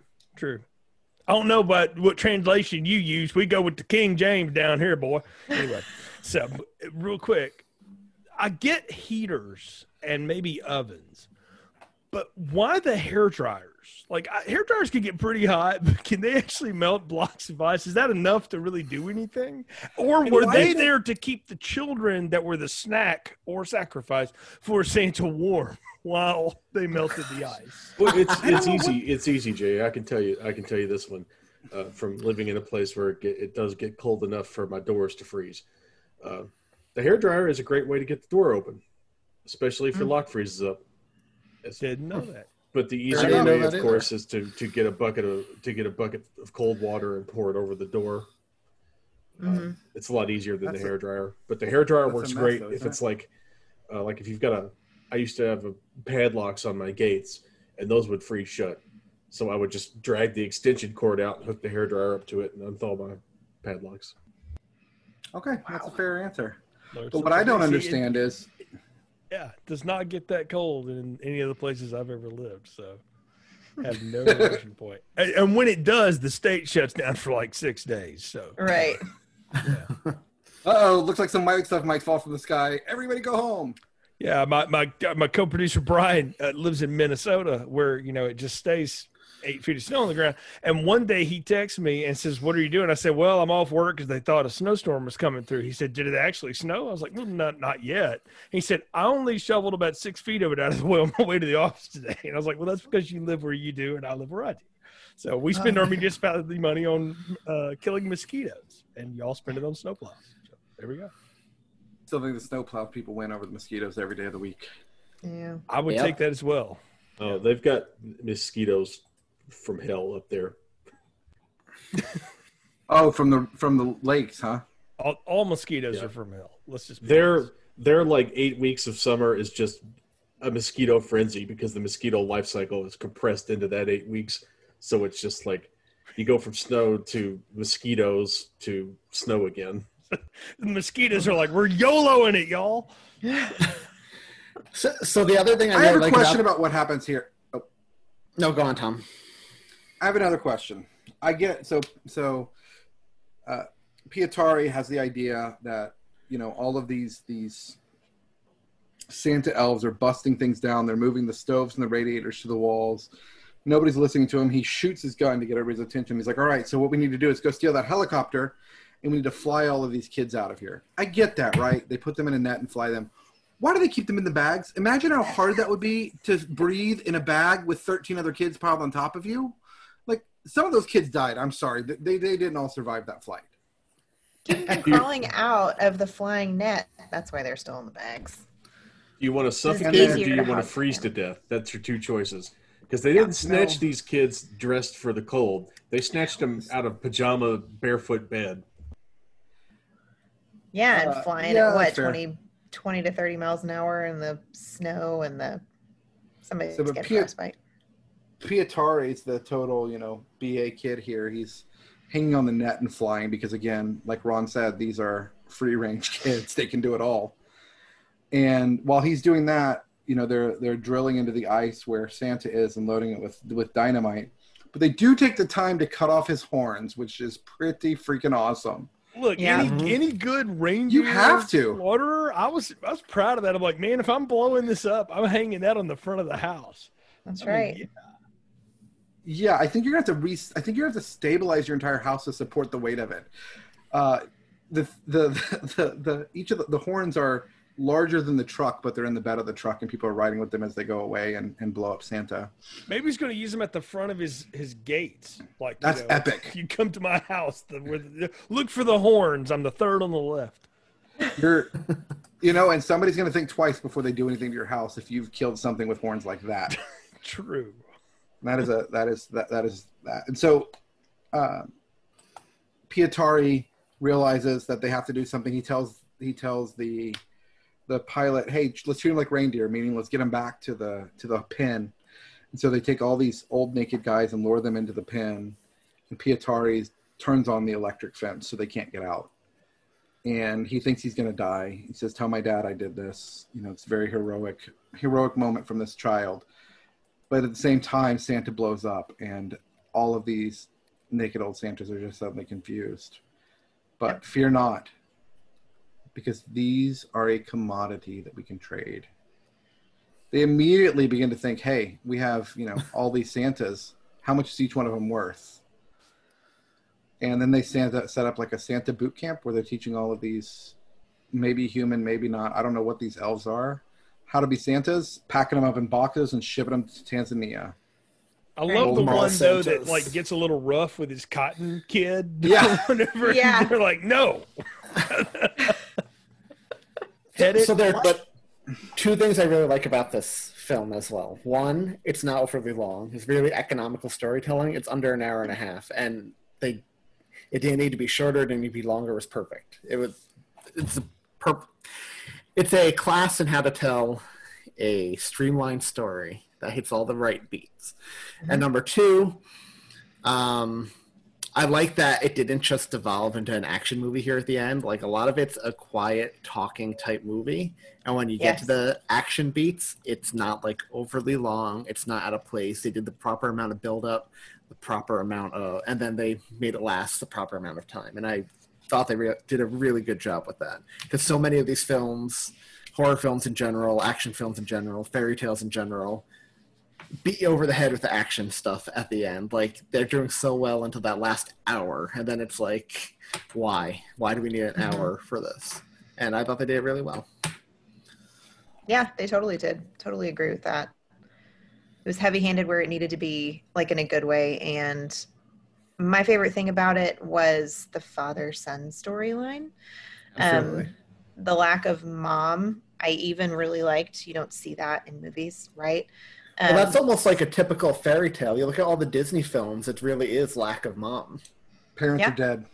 Yep. Parents are dead. But I really, really enjoyed watching the dad struggle, right, to fill the void of two parents, and learn how to do this thing, right? How to raise a boy in this environment, given what he did for a job, given his friends who were all exactly like him, and still let the kid be a kid, but also let the kid grow up. It's just so beautiful. It's not just pretty to watch. The story is just so nice. It's just such a nice story. And the ending is like, and I know I said this when we recorded the first time, the ending is like the absolute cherry on top. I was not expecting that when I was watching it at all. The whole time I was thinking, like, I don't even know why this movie's called Rare Exports. Yep. But the last 5 minutes is just like so good. So good. So creative, so fresh, so unexpected, so good. So good. So good. So good. And it had a Linus moment. Oh, yeah. For sure. I feel like the whole end is kind of a Linus moment. In most films, you would kill all the elves, right? They would just be, they would die or something, you know? I mean, what are you going to do with them? They find a way to turn these awful, evil men who were eating reindeer and, you know, biting ears off of people into warm, loving Santas for Tanzania. Mm-hmm. Is there a large need for Santas to be imported to Tanzania? I don't really know. I don't think they all go to Tanzania. It's just the one. I don't think so either. I don't think so either. They're being shipped out all over the world, right? Right. That's what we're supposed to get from it. But I was just wondering, like, how many Santas does Tanzania need? I don't know. Were there more than one box for Tanzania? Why'd they pick Tanzania for that? I don't know. It just had me asking. But this film, like, I could too. Yeah, he did. That one Santa when they're boxing him up, he just looked sweet. He was just, he had been completely, like, retrained. You could tell, like, I'm here for them all. You know, where's the Starbucks? I'm ready. You know, I've been homogenized, or whatever you want to say at this point. The thing, to dovetail what you were saying, Julia, not only the father-son relationships, but how the community of men looked over each other's sons and children. Yeah. And they kind of took responsibility with each other. I really liked that. I thought it was neat. Mm-hmm. Yeah. Me too. I liked it. I liked that a whole lot. You know, Ron, you brought up on this show before in a question of the week, movie double features. Mm-hmm. I think a fun Christmas triple feature would be this, Krampus, and Gremlins. Like, that would be a fun night around the holiday season. Dark, snowy night. You got to watch, though, where you put Gremlins, because that Phoebe Cates monologue is like, you got to be in the right mode for it. Oh, man. That's still one of my favorite moments on our show. Remember, I could not get through that reading it out. It was just so funny. She has two iconic moments of 80s cinema for totally different reasons. And right there around the same year together, too. They're like within a year of each other. It's a heck of a career. So. Like I said, I agree with you. I would watch this and Krampus back to back in a heartbeat. It's one, you know, when my kiddo's a little older, I'll gladly let her see it. This, despite. Because, I mean, it's far less. I mean, there's a lot worse stuff. I'm with you. There's a lot of stuff on TV that's far worse. Far worse. Oh, absolutely. I'd rather see these innocent old naked man than watch children get eviscerated or disemboweled on television. I mean, that's the European way. I've brought that up on the show before. They don't understand how we show such violence, but won't show, a little bit of nudity. Yeah, this is the kind of movie made by a country with an active sauna culture. Yes, that's right. Yeah, this isn't nearly as big of a deal because I want to say this is the country where you get out of the sauna, then you go jump and roll around in a snowbank, and then jump back into the sauna. I think Doesn't that just sound like hell, places. Julia? That does. It's fresh hell. That's awful. I did not like to be cold. Well, you wouldn't be for long because you jump back into the sauna. It's probably, I assume it's good for the skin or the blood circulation or just to keep people from passing out. Maybe to let you realize when day and night is, because aren't these the countries that have like 23 hours of day at some point? Mm-hmm. Is that this part of the world? Mm-hmm. Yes, definitely, because they are. Mm-hmm. This is way up north. This is North Pole. Yeah, north. Mm-hmm. I think it's funny that the beginning of this movie is that it's all triggered by the greed of a corporation, right? And that these, local, small, independent people rise up to take it on, and in the end, they become a corporation. There's a tale in that somewhere.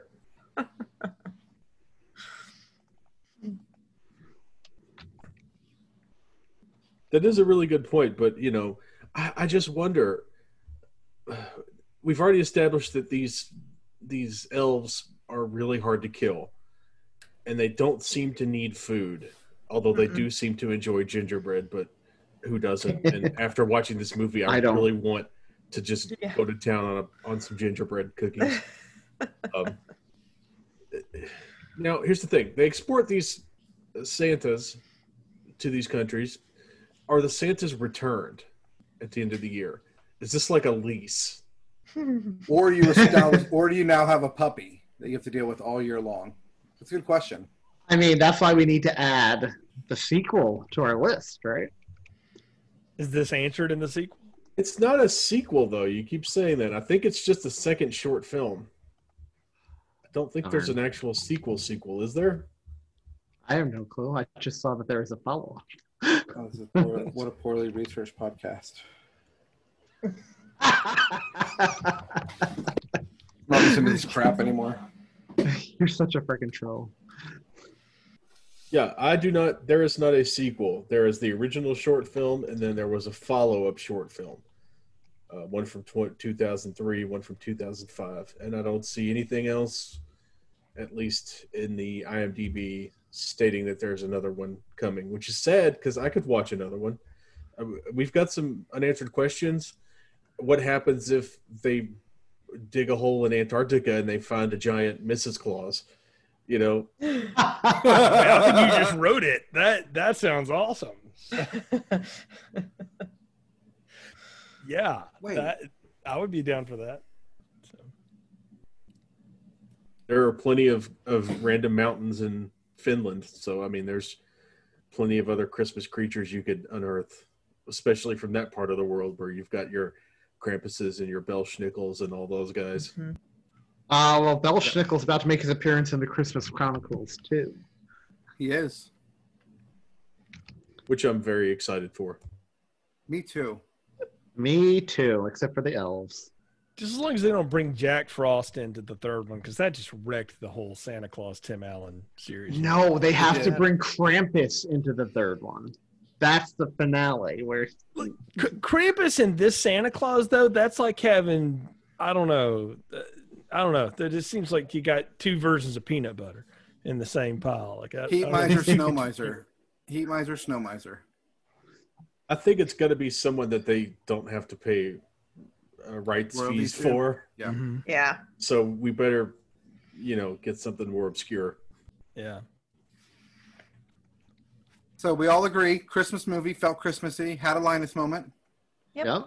Do we have quotes? We went through one of my favorite ones already.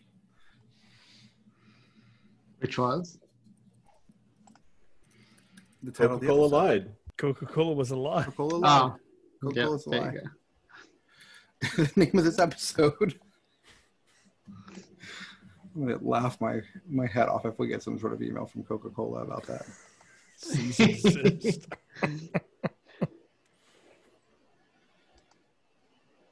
I believe the actual line, or at least the line I liked more, was the real Santa was totally different. The Coca-Cola Santa is just a hoax. That's right. Is that the line, the full line, or is it's hoax? Yeah, you're right. Coca-Cola. So if you say Coca-Cola is a lie, no one from the production company can sue you now. So see, you're set. I also enjoyed Imo's last line where they are walking down the line of elves that they're attempting to domesticate, and the one elf has thrown the child to the ground and is like trying to get the Christmas package open. Yeah. And Imo says, "Nothing in there for you, fuzz face." Imo had some great lines. I also liked it when he was flying. He's like, have a Merry Christmas and a happy bloody New Year. And I kind of enjoyed his English, where yes, he talks to Riley and it says, "Yeah, we are men. Let's do business." Men. Yeah, we are men. I also like the super hokiness when after the explosion and where is it? Hold on. It's right after the explosion and Pietari is wondering why the creepy elves aren't eating his face. He says, "What happened?" And the pilot says, "The miracle of Christmas." Hey, I gotta call that out though. That was a practical effect. That explosion, like that looked really, for a movie that was made for pretty cheap. That looked really good. Like that's impressive. Yeah, everything looked really good. Well, that's what I love about small budgeted movies. If you have a good director, they really know how to maximize that cash. Oh. Yeah, they had to. I mean, they had what 1.8 million euros for this movie is all. Yeah, that's nothing. Yeah, you'd spend a lot of that just on getting cameras that could withstand the cold. Right. Yeah, and buying that many stoves and radiators. That's not cheap, y'all. Maybe Sears was having a 2-for-1. I mean, you get double points on your Discover card. So maybe they Kevin Smithed it. You know, he just ran up a bunch of debt. Hope for the best. I mean, they did save a lot of money on costumes, but you know, That's true. They did. All right, but they also probably gentlemen. had to provide some sort of lotion or ointment or something, because there's got to be a lot of like wind burn and there has to be a lot of chapping. Yes.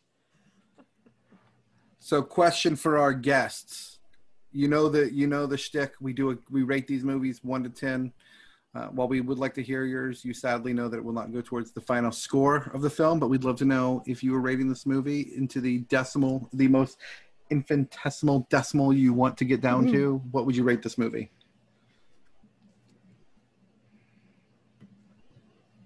Well, if I was going to give this movie a rating, it's not a traditional Christmas movie. It has a lot of the elements of that you want from a Christmas movie. There's a nice Linus moment. It does have Christmas feels. There's that great father-son relationship, just the relationship of the men in the town to the children of the town. But you know, not a lot of Christmas movies are hanging dong. So I would probably go ahead. Or chopping off and taking relics of Santa either. That's not a common theme. Or blowing Santa up. That's another thing that doesn't happen a lot. That's true. You know, I don't remember a lot of Christmas movies with bloody piles of reindeer remains, but all that said, it's got there are a lot of things that are really positive towards it, especially when it comes to that score. That score is one of my favorites that we've gotten to, that I've had a chance to listen to, and it pops up periodically on a lot of the movie score playlists that I listen to when I'm working. So I would give it a 7.5. That's nice. For me, solid. Yeah, for me, this thing is like my dad's old 74 GMC pickup truck, right? It was kind of had a little Bondo on it. You weren't really sure what was going to happen when you cranked it up in the cold, but it was always reliable. It got you where you wanted to go, and if you put your foot on the floor, that V8 would hum like a sewing machine. So to me, this movie is like that V8. It's an 8. It's an 8 just humming right along like it's supposed to. It gives me exactly what it promises to. And moreover, it has one of the best payoffs ever. Because to hide the meaning of the title of the movie to the last 5 minutes and then to knock it out of the park like that, got to give that props. This is a straight 8 for me, guys. Julia, how about you? Yep, this one's a 7.98 for me on our list. I gave Krampus an 8.7. I would rank this an 8.2. I am doing mine in relation to Krampus, which I underrated and came in too low at a 7. I like this one almost as much as Krampus, so I am going to go with a 6.95. Which gives us an average of 7.71. Which puts us in tier 2 of our list. Seeing isn't believing, believing is seeing, which is very apt for this movie. And what number is it, Anthony? It will come in at number 21, right under Krampus and right above All I Want for Christmas. So I think that's a nice solid rating. Yeah, good with that. I'm happy with that. You know, this was like we said, this was a pretty untraditional Christmas movie. It does have elements, like Ron said, of a Christmas movie, but it veers a little bit in the gratuitous male nudity and death of Santa that we're cheering for at the end. So let us know what you think. Chime in. We want to hear from you. We've got all of the socials available. You can go to those by going to tisthepodcast.com/Facebook group, which is pretty active. You can talk to other listeners there as well, /Twitter, /Instagram, or /Reddit. Let us know what you think. Give us some feedback. Did we get this right? Was there something we missed? And is this part of your Christmas canon? We do have one piece of feedback I would like to read today. Can we... Yeah, let's do that before Patreon. Go ahead. I will... Well, I'll pull it up. Did you just whisper that about your own comment, Anthony? Really? Okay. We got a very nice review from longtime listener Disco54, who wrote on Reddit, "I love this film. It kind of gets marketed as a chase movie or an action film, but it's not that at all, or at least 90% of it isn't. Lots of it is very slow moving and very blue, where nothing much happens, but really this is a film about fathers and sons and their relationships.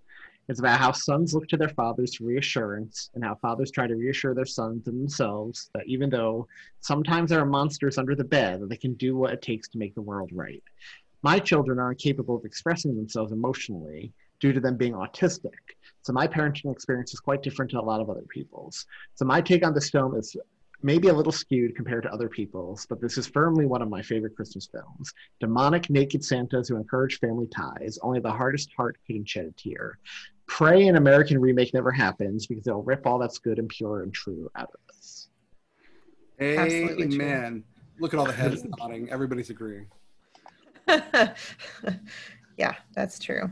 That's great. That's a great review. It is. It's a good. It was a good movie, and I'll be watching it some more. So, in addition to social media, we also have a Patreon, and on Patreon, we are right in the midst of Spooky Month. So, every week until the end of October, we are releasing one bonus Halloween-themed episode on Patreon.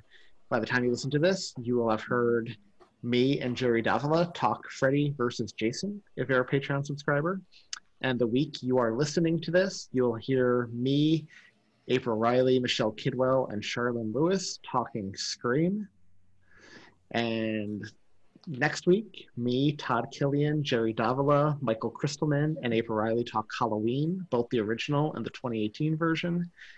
And the final week, me, Tom, and Julie talk Beetlejuice. So lots of great content coming up. So if you're not a subscriber, now's the time to subscribe.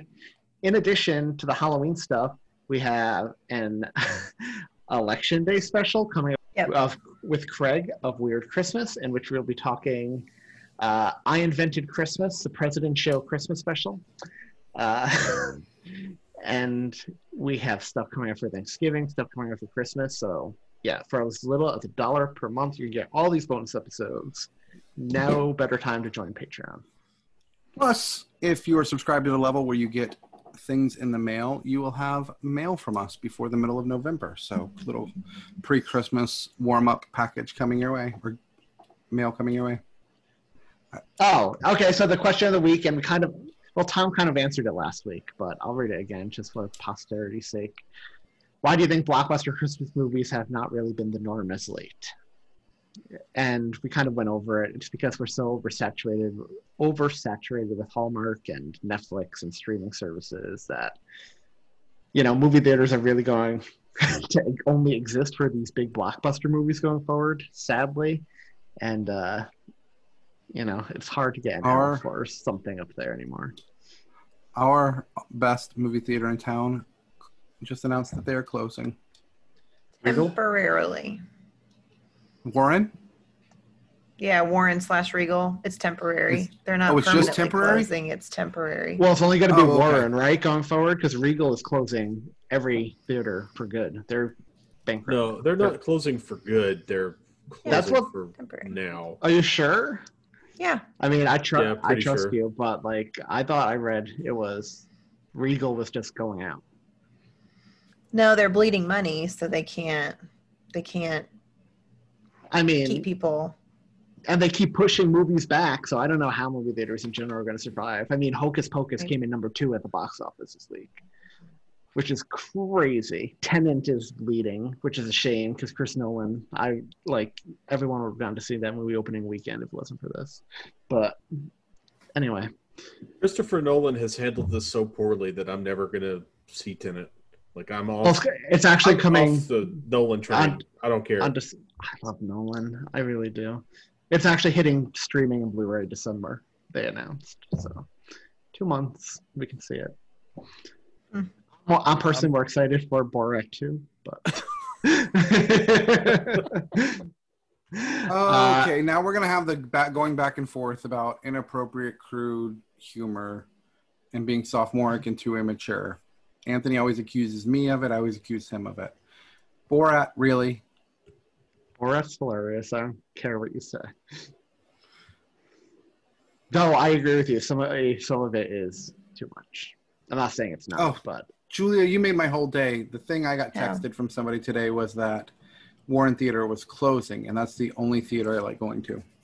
Yeah, it is only temporary as of now. Anyway. Alhamdulillah. Not to be a little rain cloud, but temporary as of now. So we have a question of the week for next week, which I think is a fun question, and we can get Ron and Jay to answer it now since they're on the show, and the three of us can think about it for a week. So we can put them on the spot. Question of the week from Mr. Gary Blauman again. If you had to rank your top 3 Christmas movie musical scores, how would you rank them? Now, musical score, not like songs, correct? Not soundtrack, so not like songs. Yeah, so the score. Who's not going to put Home Alone at number 1 or 2? I think Home Alone's going to make everyone's list, honestly. Home Alone is definitely on my list for sure. It's iconic. Strong candle for a Christmas story. I love that music. Yeah, too. I love everything about that. It just puts me in a complete mood when I hear it and hear all the way they string it all together, and then Gene Shepard's booming, beautiful voice. Give me all of that. So Gary Blauman actually provided his answer. And I actually I'm just going to say this, and I didn't think I'd ever say this, but hearing Jay talk so highly about the score has me willing to go back and watch Christmas Story again.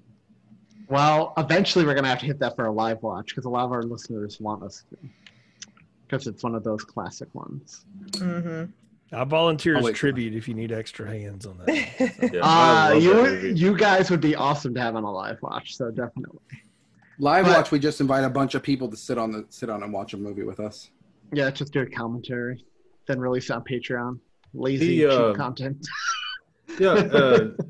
For those of you who are interested in what the live watch might entail, there's a live watch on the Jim Carrey Grinch that I was involved with that I thought was a lot of fun. Yes, thank you, Ron. That I'm not listening to. Oh, that's why we started trolling you like heck the minute you dropped off, because we knew you would have listened to it.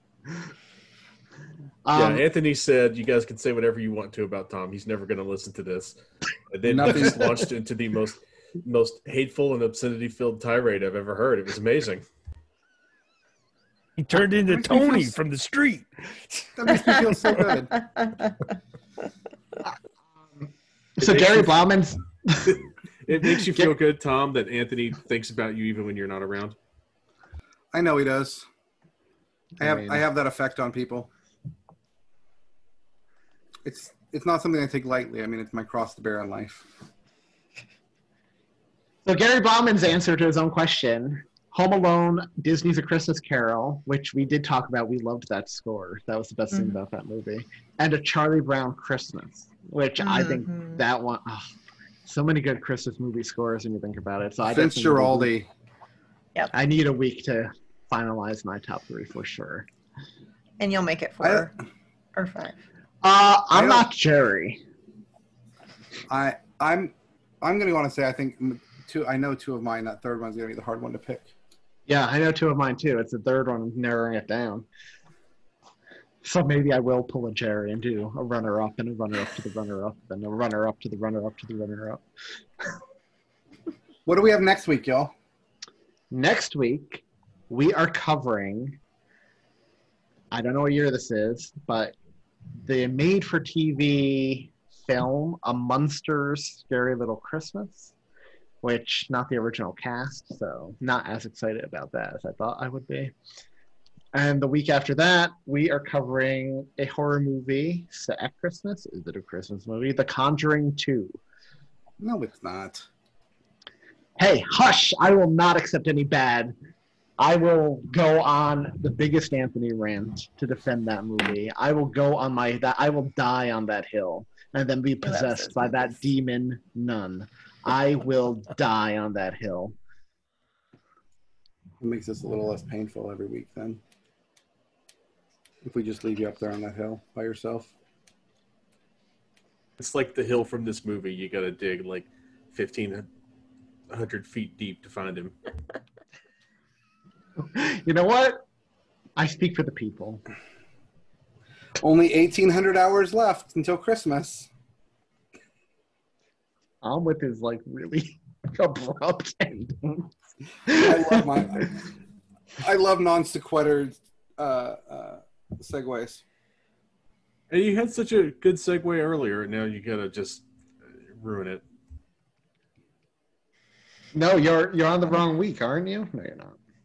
No, I'm not. You know, I don't know how I can ruin it when I have such good news. Like only 1,800 hours until Christmas. That's getting pretty close. It's only 75 days.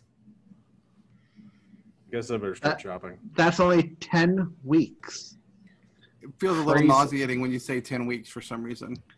Yeah, so I start to get the anxiety, like all the stuff I have not done yet. I know, including some bonus episodes I want to get scheduled that I have to corral you guys for. If you mention them one more time, I'm not doing them. I'm just not going to do it. Wouldn't be prudent. Not going to do it. Ron and Jay, thank you so much for coming on tonight. It's always a joy to talk to you on your podcaster hours. This will not be the last time. We hope you'll join us. We already agreed that raccoon movie, they're coming back. I mean, I'm game for whatever. Y'all are wealths of knowledge and very, very well researched on your podcast. Remind us again where all of our listeners can go to listen to more of your content that's not just the podcast stuff. Your thing. You can go to filmstrippodcast.com. That's where you'll find links to all of our podcast feeds, Apple, Google, Spotify, iHeartRadio. We're there. We're on it. You can follow the show's social media at FilmstripPod on Twitter and Instagram, or Filmstrip Podcast on Facebook. You can follow me on Twitter at jskipworth, just my name, and Ron will tell you his stuff in just a bit. But little special thing, I'm going to drop this just on y'all's episode. We haven't even told Filmstrip listeners this. We're doing something at the end of the year here. We've gone back in our archives and unearthed about 40 episodes that we didn't re-release when we kind of updated our feeds a couple of years ago. We're going to put them back in the pile. So in addition to all the cool stuff you're going to get in December, we're going to have a lot of classic episodes. That's so you'll awesome. get like restored like the entire old Batman series, all the Harry Potter movies, some other stuff that we did from way back in the day, like the original days of Filmstrip before it was even called Filmstrip. So we'll be dropping that in the end of the year. So just subscribe and check us out, and we appreciate it. And it's always a blast to talk to y'all, and glad to be here. And this is a lot of fun. And this is a joy every week. Your show is a joy every week for me, just to get to listen to and put on and just kind of forget about work and all this other stuff. I can just get into the Christmas mood with y'all every week, and I really appreciate it. So thank y'all for having us on. I'm just going to hop in and say that, like, that makes me really happy because I love your podcast. So I'm glad you like ours so much. So. Were you, I saw in let me say that over. I saw in my feed that y'all did recently, like in the last couple of weeks, 10 Things I Hate About You. Were you on that one, Jay? I was on that one. Yeah, we did 3 back to school movies, if you will. We did 10 Things I Hate About You. We did a movie called Back to School with Rodney Dangerfield. And then Ron and I did a more obscure movie from the 80s called My Science Project. There's a lot of I don't know that one. talk about. So, yeah.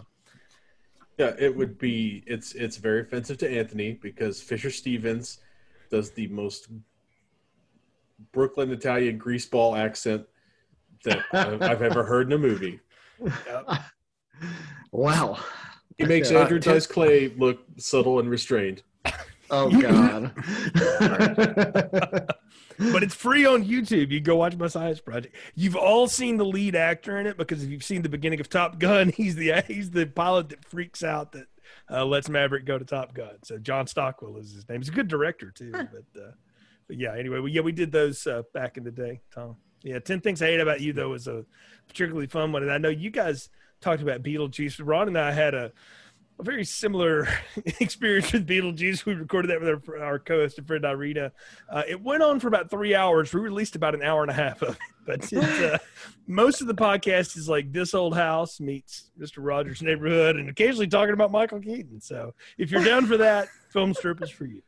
All I could say as a preview for listeners who might be listening to our Beetlejuice episode on Patreon, I think it's going to be quite unpopular with a lot of people. I'll just leave that as a hint. Yes. Ron, if we want to hassle you on social media, how do we do that?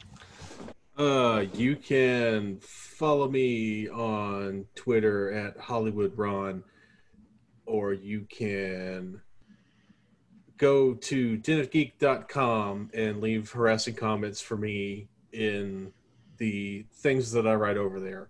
I've just done in 2 weeks, I've cranked out about 4 features on The Walking Dead, a spoiler-free review of the first 2 episodes of The Walking Dead World Beyond, a review of the first episode of World Beyond, a review of the season 16 or the season 10 episode 16 finale for the Mothership Walking Dead, and I will be covering World Beyond throughout the month of October until that is done, and then I will be jumping on to the 6 bonus episodes for season 10, and it will just be me talking about The Walking Dead long after the world has been abandoned to the zombies.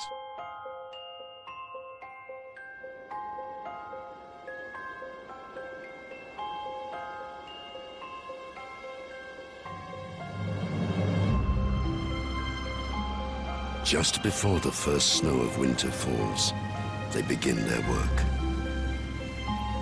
Professional hunters with astonishing skills, refined throughout the centuries, passed down from father to son.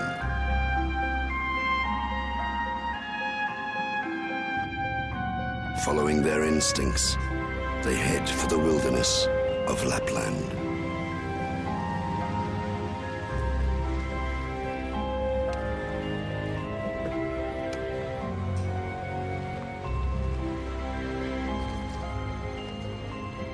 The team consists of 3 undisputed craftsmen of their trade: a tracker, a marker, and a sniper. They spread fear amongst every living creature because of their skills. They are the very best.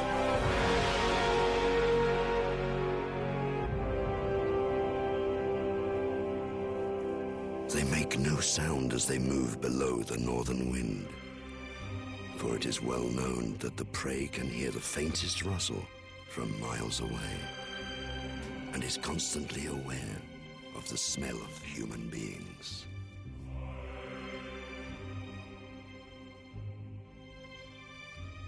Years of dedicated training have polished their senses to feel the terrain beyond belief. Their sophisticated eyes can spot the target from miles away. 2,5 paluista.